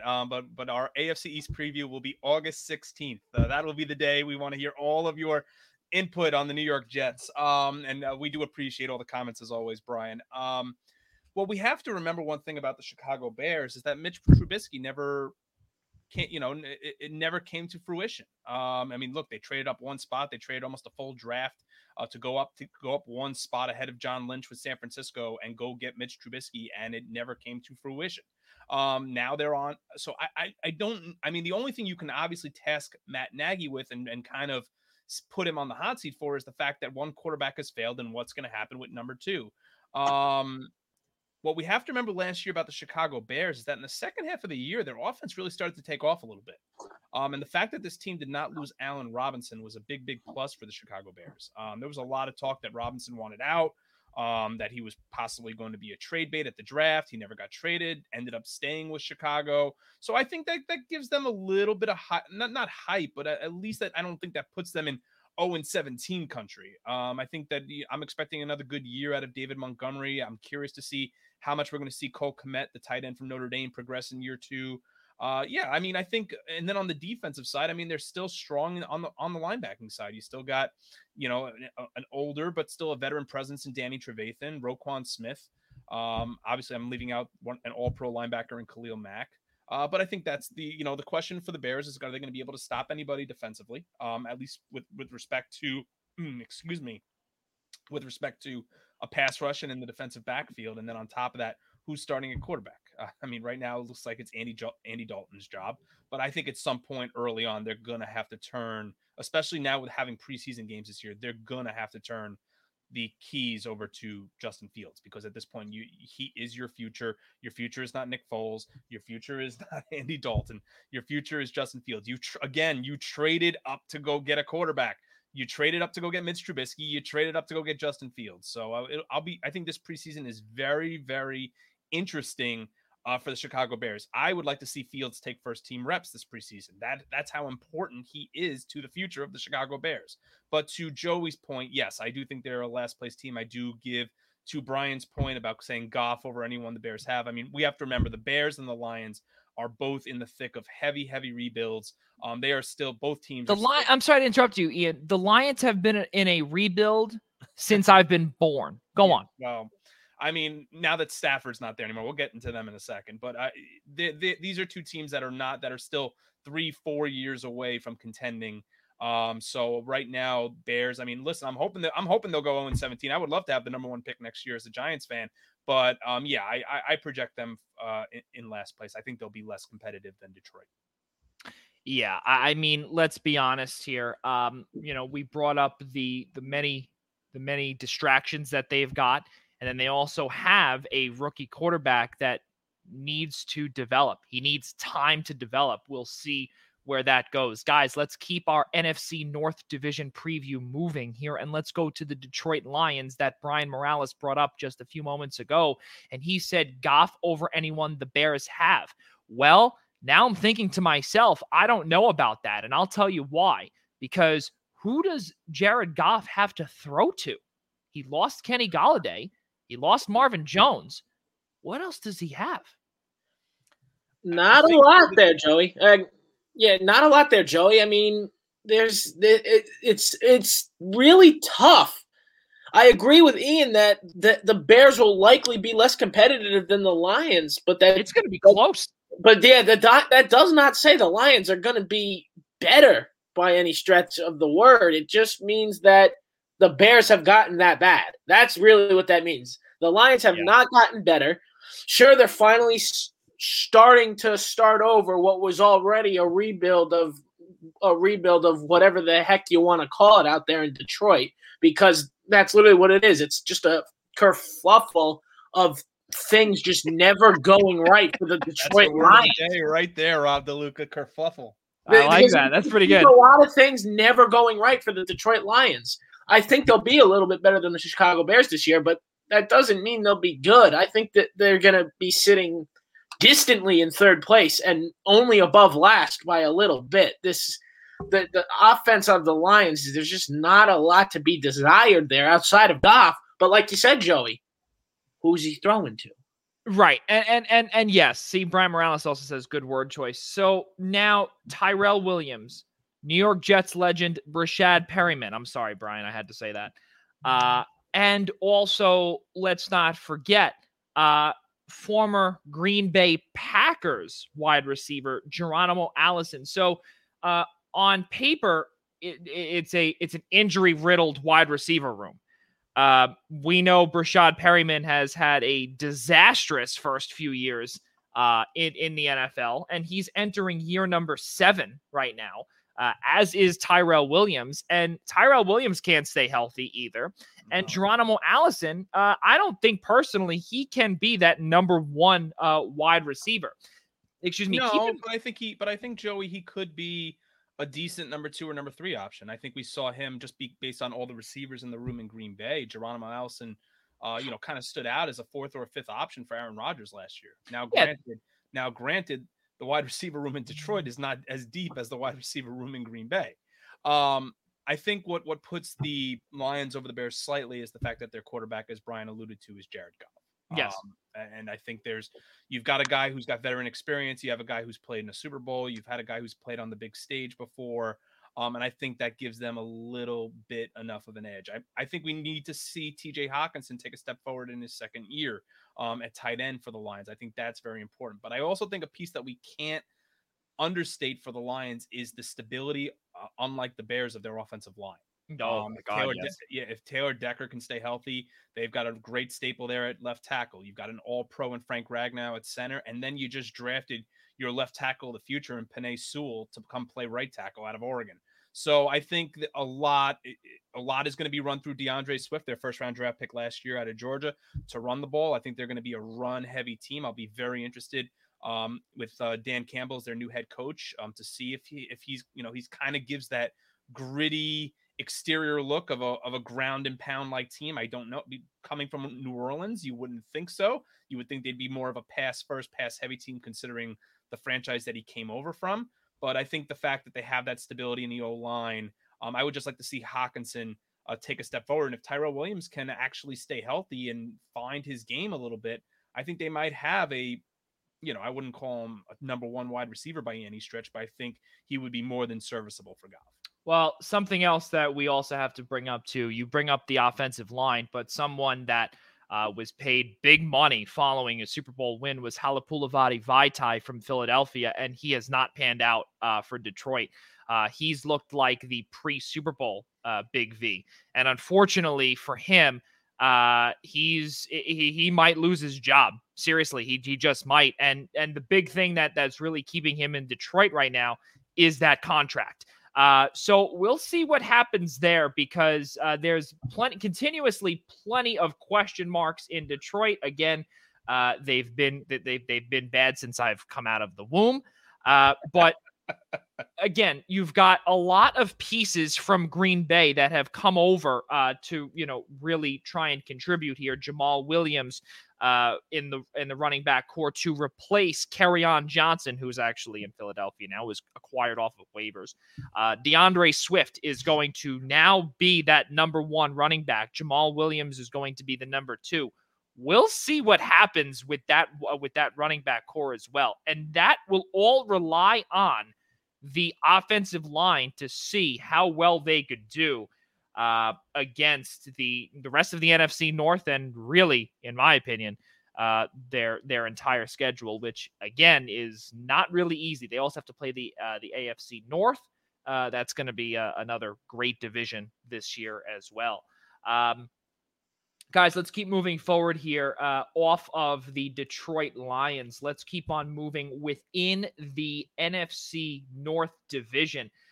We've got one more team being the Minnesota Vikings, and Anthony Tornatore, the Eastern Observer's lead writer for the Minnesota Vikings. Thank you for all you do with the Vikings.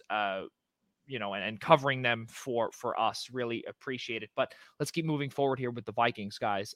They are in a complete no man's land. We don't know where they're going to be. We have no idea how well they could do. I can't even call them an 8-8 team. They're just all over the place right now. And really, there's no direction for them. They just lost one of their best safeties in Anthony Harris. They lost a few other pieces as well, all across the way. Ian Schraier, let's start with you here with the Vikings. I don't really know where to go with them because everything is just all over the place. Well, I think they're a little better than they were last year. I think you know what you have from Justin Jefferson right now as a number 2 wide receiver or a deep threat opposite the slot receiver and Adam Thielen, and I think that's going to make that offense that much better because when the receiver opposite Adam Thielen was Stephon Diggs, it just got Thielen so many more looks in the slot because you had to worry about that deep threat. So I think with that being established, I think that's going to make the Vikings offense that much more dangerous. To me, the two pieces that are the most important to Minnesota are A, Kirk Cousins, and B, Patrick Peterson. Defensively, this was a team that last year went out and got Yannick Ngakoue. And we thought that between him and Daniel Hunter, they were going to have a formidable pass rush to go up again and really challenge the Packers for the NFC North. And they were anything close to that. Daniel Hunter, coming off really what was close, if not an all-pro season, really took a huge step back last year. Now what they've done is they've gotten a little better in the run stuffing area because the Giants weren't able to retain him is Dalvin Tomlinson. now to be their nose tackle. So, I mean, he's not going to give you a ton of push at the line, but he's a great run stopper. So he's going to help you against guys like Aaron Jones in that division. But for the Vikings, it's always been about their secondary. So, I mean, if they can get a pass rush going, that secondary looks even better with guys like Harrison Smith and Patty P. I think that they did actually make a good move in getting Xavier Woods to fill in. And Bashaud Breeland as well. Yeah, Bashaud Breeland too. So yeah, I think they're much further. I mean, now that 17 games, we can't say 8-8 anymore, 8-9 or 9-8. I think they're think they are a 10-win team. I think they could even, especially if there's no Rodgers, I think they steal one against Green Bay at home. So yeah, I think they're a double digit. If they don't win the division, I think they're 100% a playoff team right now. So something else too is that we also have to watch too and see if the emergence of Justin Jefferson continues as well. We'll see what Dalvin Cook can do. He had a phenomenal season last year. We'll see what that offensive line is all about. Joey, I'm sorry to interject. I just want to say this one last thing. I think what really is important for Minnesota, what really factors into whether Minnesota makes the playoffs or not, it depends really what happens in the NFC West. With just that loaded division. Yeah. And I could tell you right now, obviously in our season previews of the NFL, I could tell you that I believe that the NFC West will have a pair of wild card teams. I believe that 3 teams will make it out of the West, but we're not there yet. We'll go through the rest of that. The NFC West later on in our preview shows down the road. Guys, in addition to the Vikings, I personally believe, before we get to DeLuca, I also believe too that exactly what Ian said about the secondary, that's where they've always started. They've always started from the secondary downward. And also they also signed Sheldon Richardson as well. And he was a cast off from the Jets. Also was in Seattle, tried to revamp his career there. He was also in Cleveland as well, tried to revamp his career there. We'll see maybe if the third time's a charm following his departure from the New York Jets. I think that really they can do something. I think that the NFC North is completely wide open. I will tell you that. And especially because of the issues in Cheese Country in Green Bay, it's so tough to see and to say that the Packers are going to be just this runaway team in the NFC North. Not even close. I think the Minnesota Vikings, again, they are, in my opinion, still in no man's land, but I think that they're definitely a little bit ahead of the Bears and the Lions. And when I say a little bit, I mean like there's a massive gap.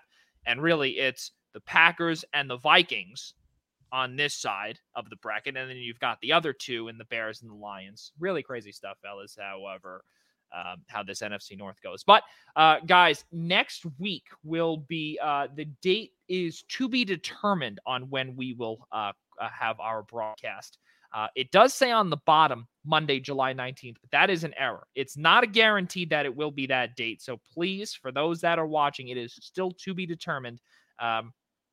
As we are hoping that Ian Schraier will be with us. I know the 19th, some of us do have some things going on, so we want to just make sure that some of us are here for that. Next week is going to be the AFC South, so we will be previewing Carson Wentz's Indianapolis Colts. We will be speaking about the Julio Jones acquisition to the Tennessee Titans. We will be speaking about the disaster in Houston. Will Deshaun Watson ever play again? And also the other team, Trevor Lawrence's Jacksonville Jaguars. Will they be able to live up to the hype and win a measly 1 game? We'll see what happens there next week, ladies and gentlemen. It's going to be tons of fun there. Guys, let's keep on moving forward here as we are reaching about the final 20 minutes of our episode number 61 here on the Primetime Rundown. Again, ladies and gentlemen, cannot thank you all enough for being with us. Ian Schraier, Rob DeLuca. I'm Joey Jarzynka here, 8:40 on the East Coast. And just a little sports update here. Matt Olson was just taken down in home run derby, 24-23 by none other than colon cancer survivor and Baltimore Orioles outfielder Trey Mancini. Phenomenal job. I told you guys in the beginning with Casey Bryant, it is completely wide open in Coors Field. I'm telling you. It was a wild finish, Joey. It came down to the last pitch, and Olsen just sent it foul. You see? I'm telling you, we'll see what happens there because now Joey Gallo and Trevor Story are up to bat. But let's continue on here with our hockey chat, guys. Today, Duncan Keith was traded to Edmonton for defenseman Caleb Jones and a third-round pick. Guys, I know that we normally have our NHL talk later on in the season or later on in the summer with Free Agent Frenzy. We'll be having that obviously on July 29th, Thursday, 7 p.m. Eastern time. Should be fun. We'll have all the guys there. But before that happens, we've got obviously the expansion draft, and we even have this trade to discuss as well. So Chicago Blackhawks legend and not even a joke in the words, serious legend in Duncan Keith was traded to Edmonton for those two, one pick and one player. Ian Schraier, you've seen Duncan Keith for many, many years in Chicago. He made up that big three, or really big four, if you will, at the time, with Brent Seabrook, Jonathan Taves, as well as Patty Kane. Now it's slowly beginning to spiral backwards. And now Chicago is in, again, another team that's in no man's land because they only have $11 million in cap space heading into July 28th. I think this is a pretty good move for Edmonton. Is it? I personally believe it is, and I'll tell you why, because they actually have a leader in that locker room. Yeah, I think that helps them from a standpoint of veteran leadership. The issue is Duncan Keith is also 37. I think for the... You're 37. What? You're 37. Not yet. Not so good on skates there, DeLuca, and I'm not 37 for another 11 days. But with respect to Duncan Keith, or respect to your point about the Chicago Blackhawks first there, Joey, I mean, we expected, I mean, you want to call no man's land. I know they only have 11 million going into free agency, but with respect to the Blackhawks, this was a team that when we had our NHL preview on with DB and Pagnotta last year, this was a team that DB projected the Blackhawks to be at the cellar, of their division. And to be honest, they were a lot more competitive than people expected. I don't think we expected Malcolm Subban to be sitting there winning games for the Blackhawks in goal, but I think this has been coming at the seams for a while now for Chicago. I think, we've just seen piece by piece kind of fall off. I mean, at this point, it's really just Taves and Kane at this point, and every year they're just getting a year older. And I think we're well outside the point of discussing the Chicago Blackhawks as a contender. But with respect to Edmonton, yeah, I think it gives the Oilers a veteran presence in that locker room alongside guys like Ryan Nugent-Hopkins and Connor and Leon and guys like that. But I don't know what kind of position it puts Edmonton in with respect to being a team that can really make any moves other than maybe a first-round exit in the postseason again, just because they're just a team that runs one line deep.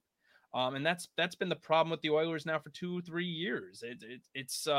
The question becomes, and now you're trading draft picks. you're trading a third-round draft pick for, granted, a veteran leader, but a guy who's 37 years old, is not the same player that he once was, and you're trading draft assets for him. So I don't know if this was necessarily the best move for Edmonton. I guess if you want to talk about it from a leadership perspective, sure, but I'm not sure this gets the Oilers any closer to a cup. No, it doesn't. And in my opinion, it definitely does not get them there. But I think, to me, it's good for the continued, and I can't even say development of Connor McDavid, because he's already developed and he's just wiping the league away by storm. There's no doubt about that. But I look at guys like a Darnell Nurse, a player like possibly Adam Larson as well, New Jersey Devils legend Adam Larson as well. And even the younger players as well that are beginning to come up here. Evan Bouchard, Philip Broberg, these two guys that they are draft picks from early on in, I believe, 2018, 2019. They've got a couple years, or rather, 2019 and 2020, respectively. Those two guys, they're eventually going to, make waves in the NHL. And I think that this is a phenomenal pickup, because not only is Duncan Keith closer to his son, that was another thing too, was the biggest reason why he said yes and he wanted Edmonton, but also because of the possibility of Darnell Nurse not being able to re-sign there. Right now, he's making $5.6 million. That is a big cap hit right now. And obviously, if he were to get traded, it would be for a rent. It would be a rental. But you never know what Duncan Keith could say to him in the locker room that could potentially maximize his value if the Edmonton Oilers were to become sellers. In addition to possibly, actually, no, that's not the case. I actually stop right there on that. But Darnell Nurse is really the biggest piece, in my opinion, that really could maximize here, where if you have to sell Darnell Nurse at this trading deadline, you could potentially get that third round pick back. Same thing goes with their second round pick, which is not theirs anymore. They only have a first round pick as well as a fourth, sixth, and seventh, and they also hold Pittsburgh's sixth. But does that make sense to you, Joey, with respect to where Edmonton stands right now with regards to rolling with only one line that can legitimately create offense? In terms of, I'm sorry, say that one more time. What I'm saying to you is, you're talking about how they have a first, a third, a fourth, a sixth, and a seventh. So they're trading assets in an effort to try to build up leadership to win now, which they're not. No, it makes no sense. It makes no sense. But the problem, though, what I'm saying to you, though, is that with Darnell Nurse, if you're able to trade for a Duncan Keith, especially when you've got someone like that who wants to come play for you, when Edmonton, yes, is a storied franchise, but the problem is that they are a laughing stock here in the 21st century. You've got to take that chance. And at that point, if you're only giving away a third round pick at this point, you're clearly not making a mistake, because you've made so many mistakes in the past with, I don't know, let's choose names out of the hat. How about Nail Yakupov years ago, right? And you swing and miss about 9 times on these first overall picks, when really, let's be honest here, you've come away with a phenomenal one in Connor McDavid. That's about it. Ryan Nugent-Hopkins? Yeah, great. Okay. He's okay. He's got who you just extended. You did, but at a very reasonable 5.125. Very reasonable. And that's exactly why I believe that they did it too. In addition to, if they have to become sellers, Darnell Nurse has no clause or anything along those lines. And there's evidently, in my opinion, if they were to bring back Larson, if they were to bring back a guy like Dmitry Kulikov at a very cheap deal, to me, it's a no-brainer that Duncan Keith, in my opinion, I think that this is kind of their going for it. They've got nothing left to lose at this point. You have to make moves, and if someone wants to come play for your franchise, especially with a player with a resume like Duncan Keith, you make that move and you kind of use him as a pawn to really attract players over to you. When you can't get out of the first round, you're going to be buying out Mikko Koskinen. You're also going to lose someone in the expansion draft. I'm sure they're hoping it's someone like a James Neal, but who knows? We'll see what happens there. But this team is definitely in no man's land again. Chicago is too. But I think that this is a smart move for Edmonton, especially if you want to get guys that could come play for you in the next year or two, whether it be cheap acquisitions or even you're not making a big time trade, but even just to re-sign certain players. This is a good move, in my opinion, for Edmonton. Rob DeLuca. Go ahead, DeLuca. Yeah, look, I'm going to disagree with you, Joey. This isn't what Edmonton really needed. Duncan Keith's 37. He's also not that good anymore.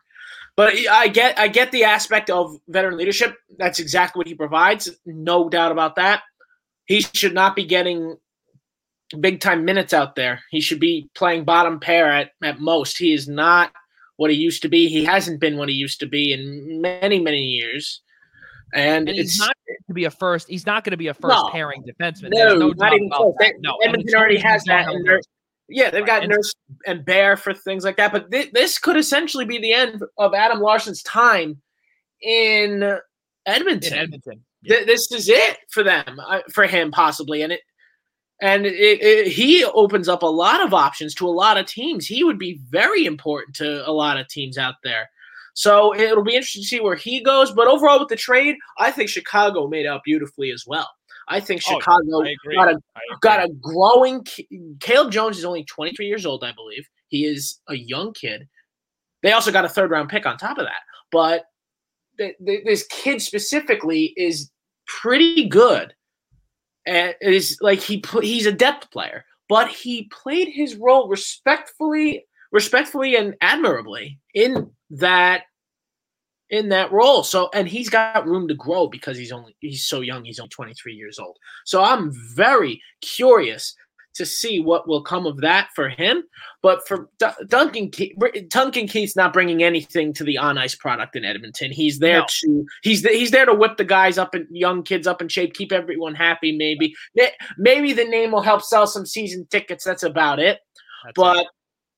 It was like when the Athletics brought in David Justice. It was like right. That's exactly right. And I the name will put it in the face. So yeah, Ian Schraier. Yeah, that's pretty much the premise of it. Yeah.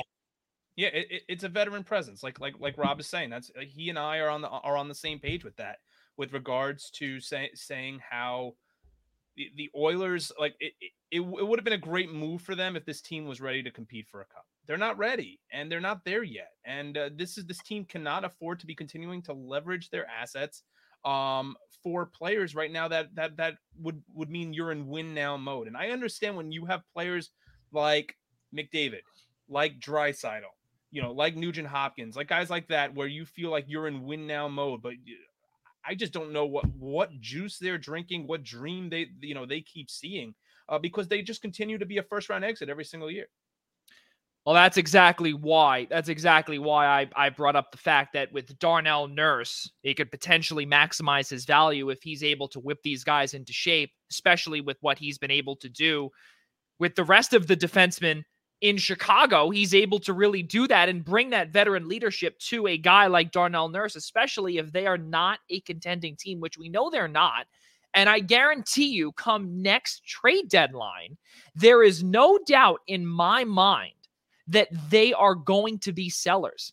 And especially with that third round pick not being there and that second round pick not being there, as well as the fifth, they're going to be looking to recoup that. And who better than your biggest asset right now in Darnell Nurse, who is a former first round pick making a very reasonable $5.6 million. And I'll tell you why it's reasonable. Because if you hold that salary, if you hold that back, the retained salary, about $2.5 million, you can get a good haul for Darnell Nurse, because he is a very good defenseman and a first pairing defenseman as well on a cup contending team next year.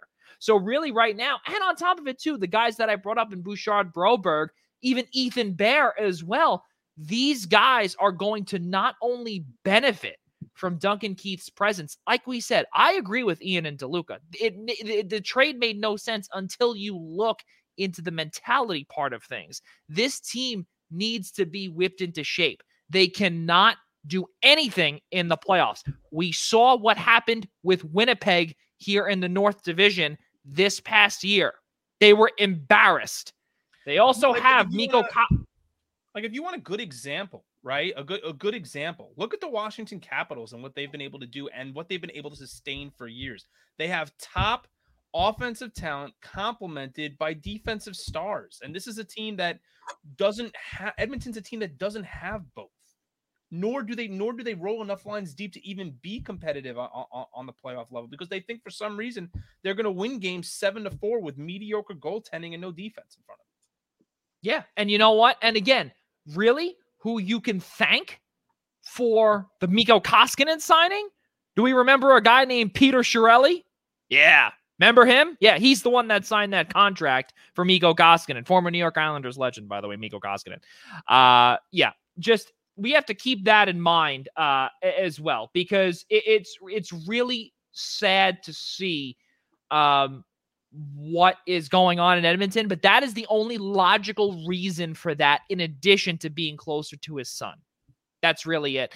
And again, exactly what DeLuca said. You're bringing that veteran presence in, Stanley Cup champion, because I look on this roster, I see nobody actually with Stanley Cup experience. A legitimate zero. That's correct. With Stanley Cup experience. The only one? Oh, wait. Nobody. Okay. So not even Zach Cassian, right? Yeah. Nobody. That's about it. Nobody's got the final experience. Duncan Nobody Keith has that. Exactly. That's about it. But So- it's not going to help the on ice performance now that he's 37. No, it's not. It's not going to help the on ice performance. But what I said is that it's going to help that locker room performance. That I could tell you, and the mentality may be a little different. Will it show up on the standings? No, probably not. But it's the development part that this team has gone down to, and that's where I'll leave it off there. Well, fellas. the problem, Joey, and I'll conclude this way, is the fact that these divisions are going to revert back to the way they were. Thank God. And Edmonton, because let's remember the division Edmonton played in this year. Unless somehow Edmonton finds what, I don't even know how have the words to put together for it. If Edmonton just doesn't have that push of what they need to make the playoffs, then the Duncan Keith signing really doesn't add up to much. No. I disagree. Guys, we'll leave it at that. Let's keep moving forward here. Stanley Cup Finals review. Tampa Bay Lightning, nice and easy. 4-1 against Montreal. Kudos to Josh Anderson for scoring that goal. There's no doubt in my mind that was a gift from above from his former teammate, Matis Kivlenieks.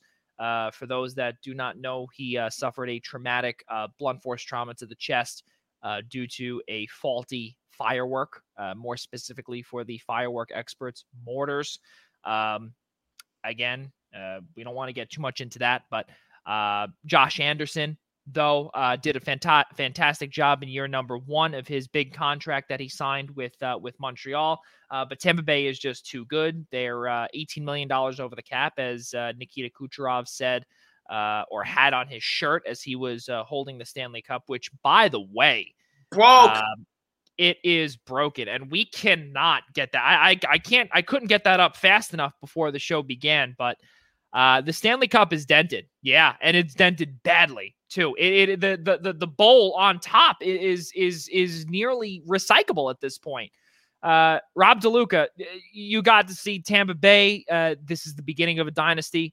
But is it the beginning of a dynasty with an asterisk because they're over 18 million?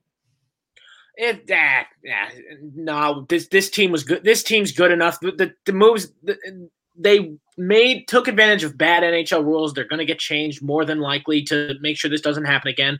And for the record, no, I think this is the start of something special. The core of Tampa Bay is not going anywhere. Expect a lot of the depth guys to not be there this next season. It's just that's the way things go, especially when you win back-to-back, which is rare these days. So you're going to see a lot of core guys or depth guys that are out of contracts probably take discounts to go home to their hometown teams, because that's what you've won your cups. You won them back-to-back, so you're satisfied on that end. So you'll see a lot of guys like Blake Coleman will go home to Dallas, for example. Maybe Pat Maroon finds his way back home to St. Louis. Who knows? And Stanley Cups follow Pat Maroon, actually. So actually be on the lookout for wherever he goes.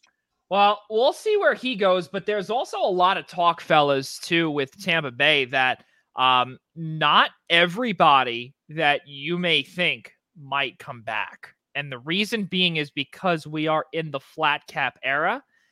And there are some signings that might need to happen. There were talks about the possibility. First off, you need a backup goaltender. They don't have that right now. They're also working with zero cap space heading into this upcoming offseason. They need a lot of things really to do. And it's really, it's not, it might not be the way that we're going to see things play out. We don't really know what's going to go on in Tampa Bay, but I think it's going to be, the way that we're thinking of. But there's some rumors going around out there that guys like Killorn or possibly a Cirelli or maybe a Yanni Gourde that could be a part of a mini exodus, if you will, because of the cap problems that Tampa Bay is now getting. Let's not forget Braden Point. He's an RFA with arbitration eligible next year, making $6.75 million, and Andre Palat, $5.3 million. Very, very cozy $5.3 million to Tampa Bay. We can guarantee he'll be making upwards of $7 million after this year is done. But again, congratulations to the Tampa Bay Lightning. I'm getting a text message here from Tyler Adele saying to acknowledge his comments. Well, for Tyler, who's actually my business partner here, let's be honest here, Tyler. If you know about us, you have to comment on the Eastern Observer page, buddy. Okay, you don't comment on my page or anything along those lines. You have to acknowledge anything on the Eastern Observer side of things, and then we'll be able to acknowledge it. So there you go. I feel like he of all people should have known that. Exactly. Well, that's exactly what I would think as well. So unfortunately, I can't acknowledge your comment if I can't see it on here. So let's keep moving. Well, thank you for your comment anyway, but I wish I saw it sooner. Guys, let's keep moving forward here. We've come up to the conclusion of our show. We're up to our sports update here. The legendary Pierre Maguire is going to the front office in Ottawa as the senior vice president of player development. Well, I just want to bring this up here. As we could see, Rob DeLuca is beginning the segment of what really grinds his gears. But no, they actually had a show called Pierre Knows Everything. Pierre Knows Everything. They actually had a show in Ottawa named that, and it was a radio show. And Sportsnet, the ESPN of Canada, made a comment about it, and they were actually mocking that.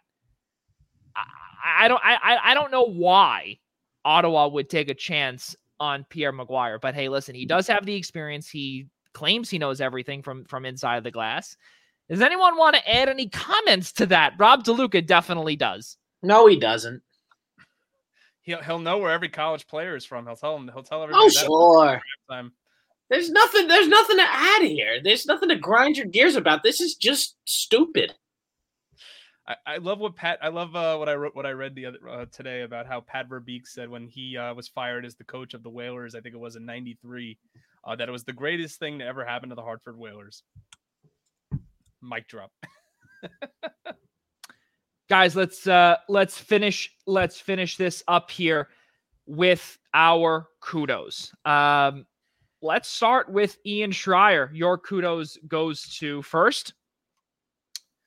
My kudos first, actually. Well, we already celebrated him and congratulated him, but I wanted to individually celebrate the accomplishment of our own Casey Bryan and congratulate him on his appointment with the Vermilion County Bobcats in Southern Illinois, and wish him the best of luck in his position as the Vice President of Communications and Broadcasting. No one like Casey Bryan living the dream between that and his comments about Jared Saltalamacchia. But my other, I just kind of came up with this other kudos because I saw it today and I had to mention it. And I know we don't have the picture, but the photo of Nikita Kucherov on his boat wearing the shirt that says 18 over the cap. That was a pretty lit moment, to say the least. Wow. With respect to Kucherov, and even though with his press conference moment of being shirtless, but on the boat, 18 million over the cap. Kudos to you, Nikita Kucherov, on not allowing you or your team to let that bother you and win a second straight Stanley Cup. Unbelievable. Rob DeLuca, your kudos goes to. I brought it up a month ago, baby. I said that you watch out for Italy in the Euro 2020 tournament. And look, lo and behold, my people are now champions of Europe.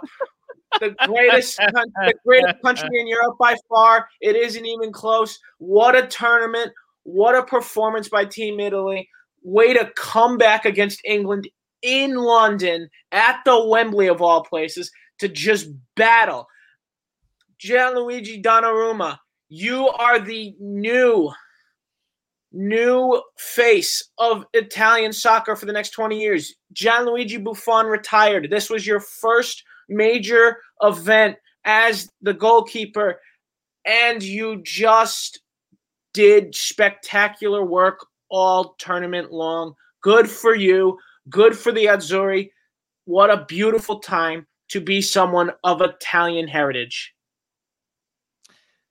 My kudos goes to our very own Al Carl for getting married this past Sunday, just about a little over 24 hours ago. He celebrated his marriage with a phenomenal woman, Stephanie, and I had the pleasure, as well as Tyler Adele, to be in attendance at this wedding in New Jersey, and we would like to say to our good friend Al Carl a big congratulations on what was a phenomenal wedding. And you know, from the Eastern Observer to you and your entire family, as well as the Pro Wrestling Pick'em family, a phenomenal partnership. Congratulations, Al Carl. You are my kudos for this upcoming week. Guys, just want to come up with a couple of more comments. Brian Morales says, great job again. And always, guys, thank you very much, Brian. And for Tyler, who you'd think he would know what to do, he actually claims he has a good reason for this.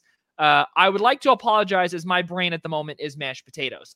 Well, with that being said, I mean, we know that, but I mean, thank you for putting it in words. Ladies and gentlemen, episode number 61, once again, was presented to you by Black Cats NYC. Really good stuff there. Let's get to our final thoughts here. Be sure to subscribe to the Primetime Rundown by searching the Primetime Rundown on the following platforms: Google Play, Apple Podcasts, Spotify, and iHeartRadio, as well as YouTube by searching the I-95 Sports Network.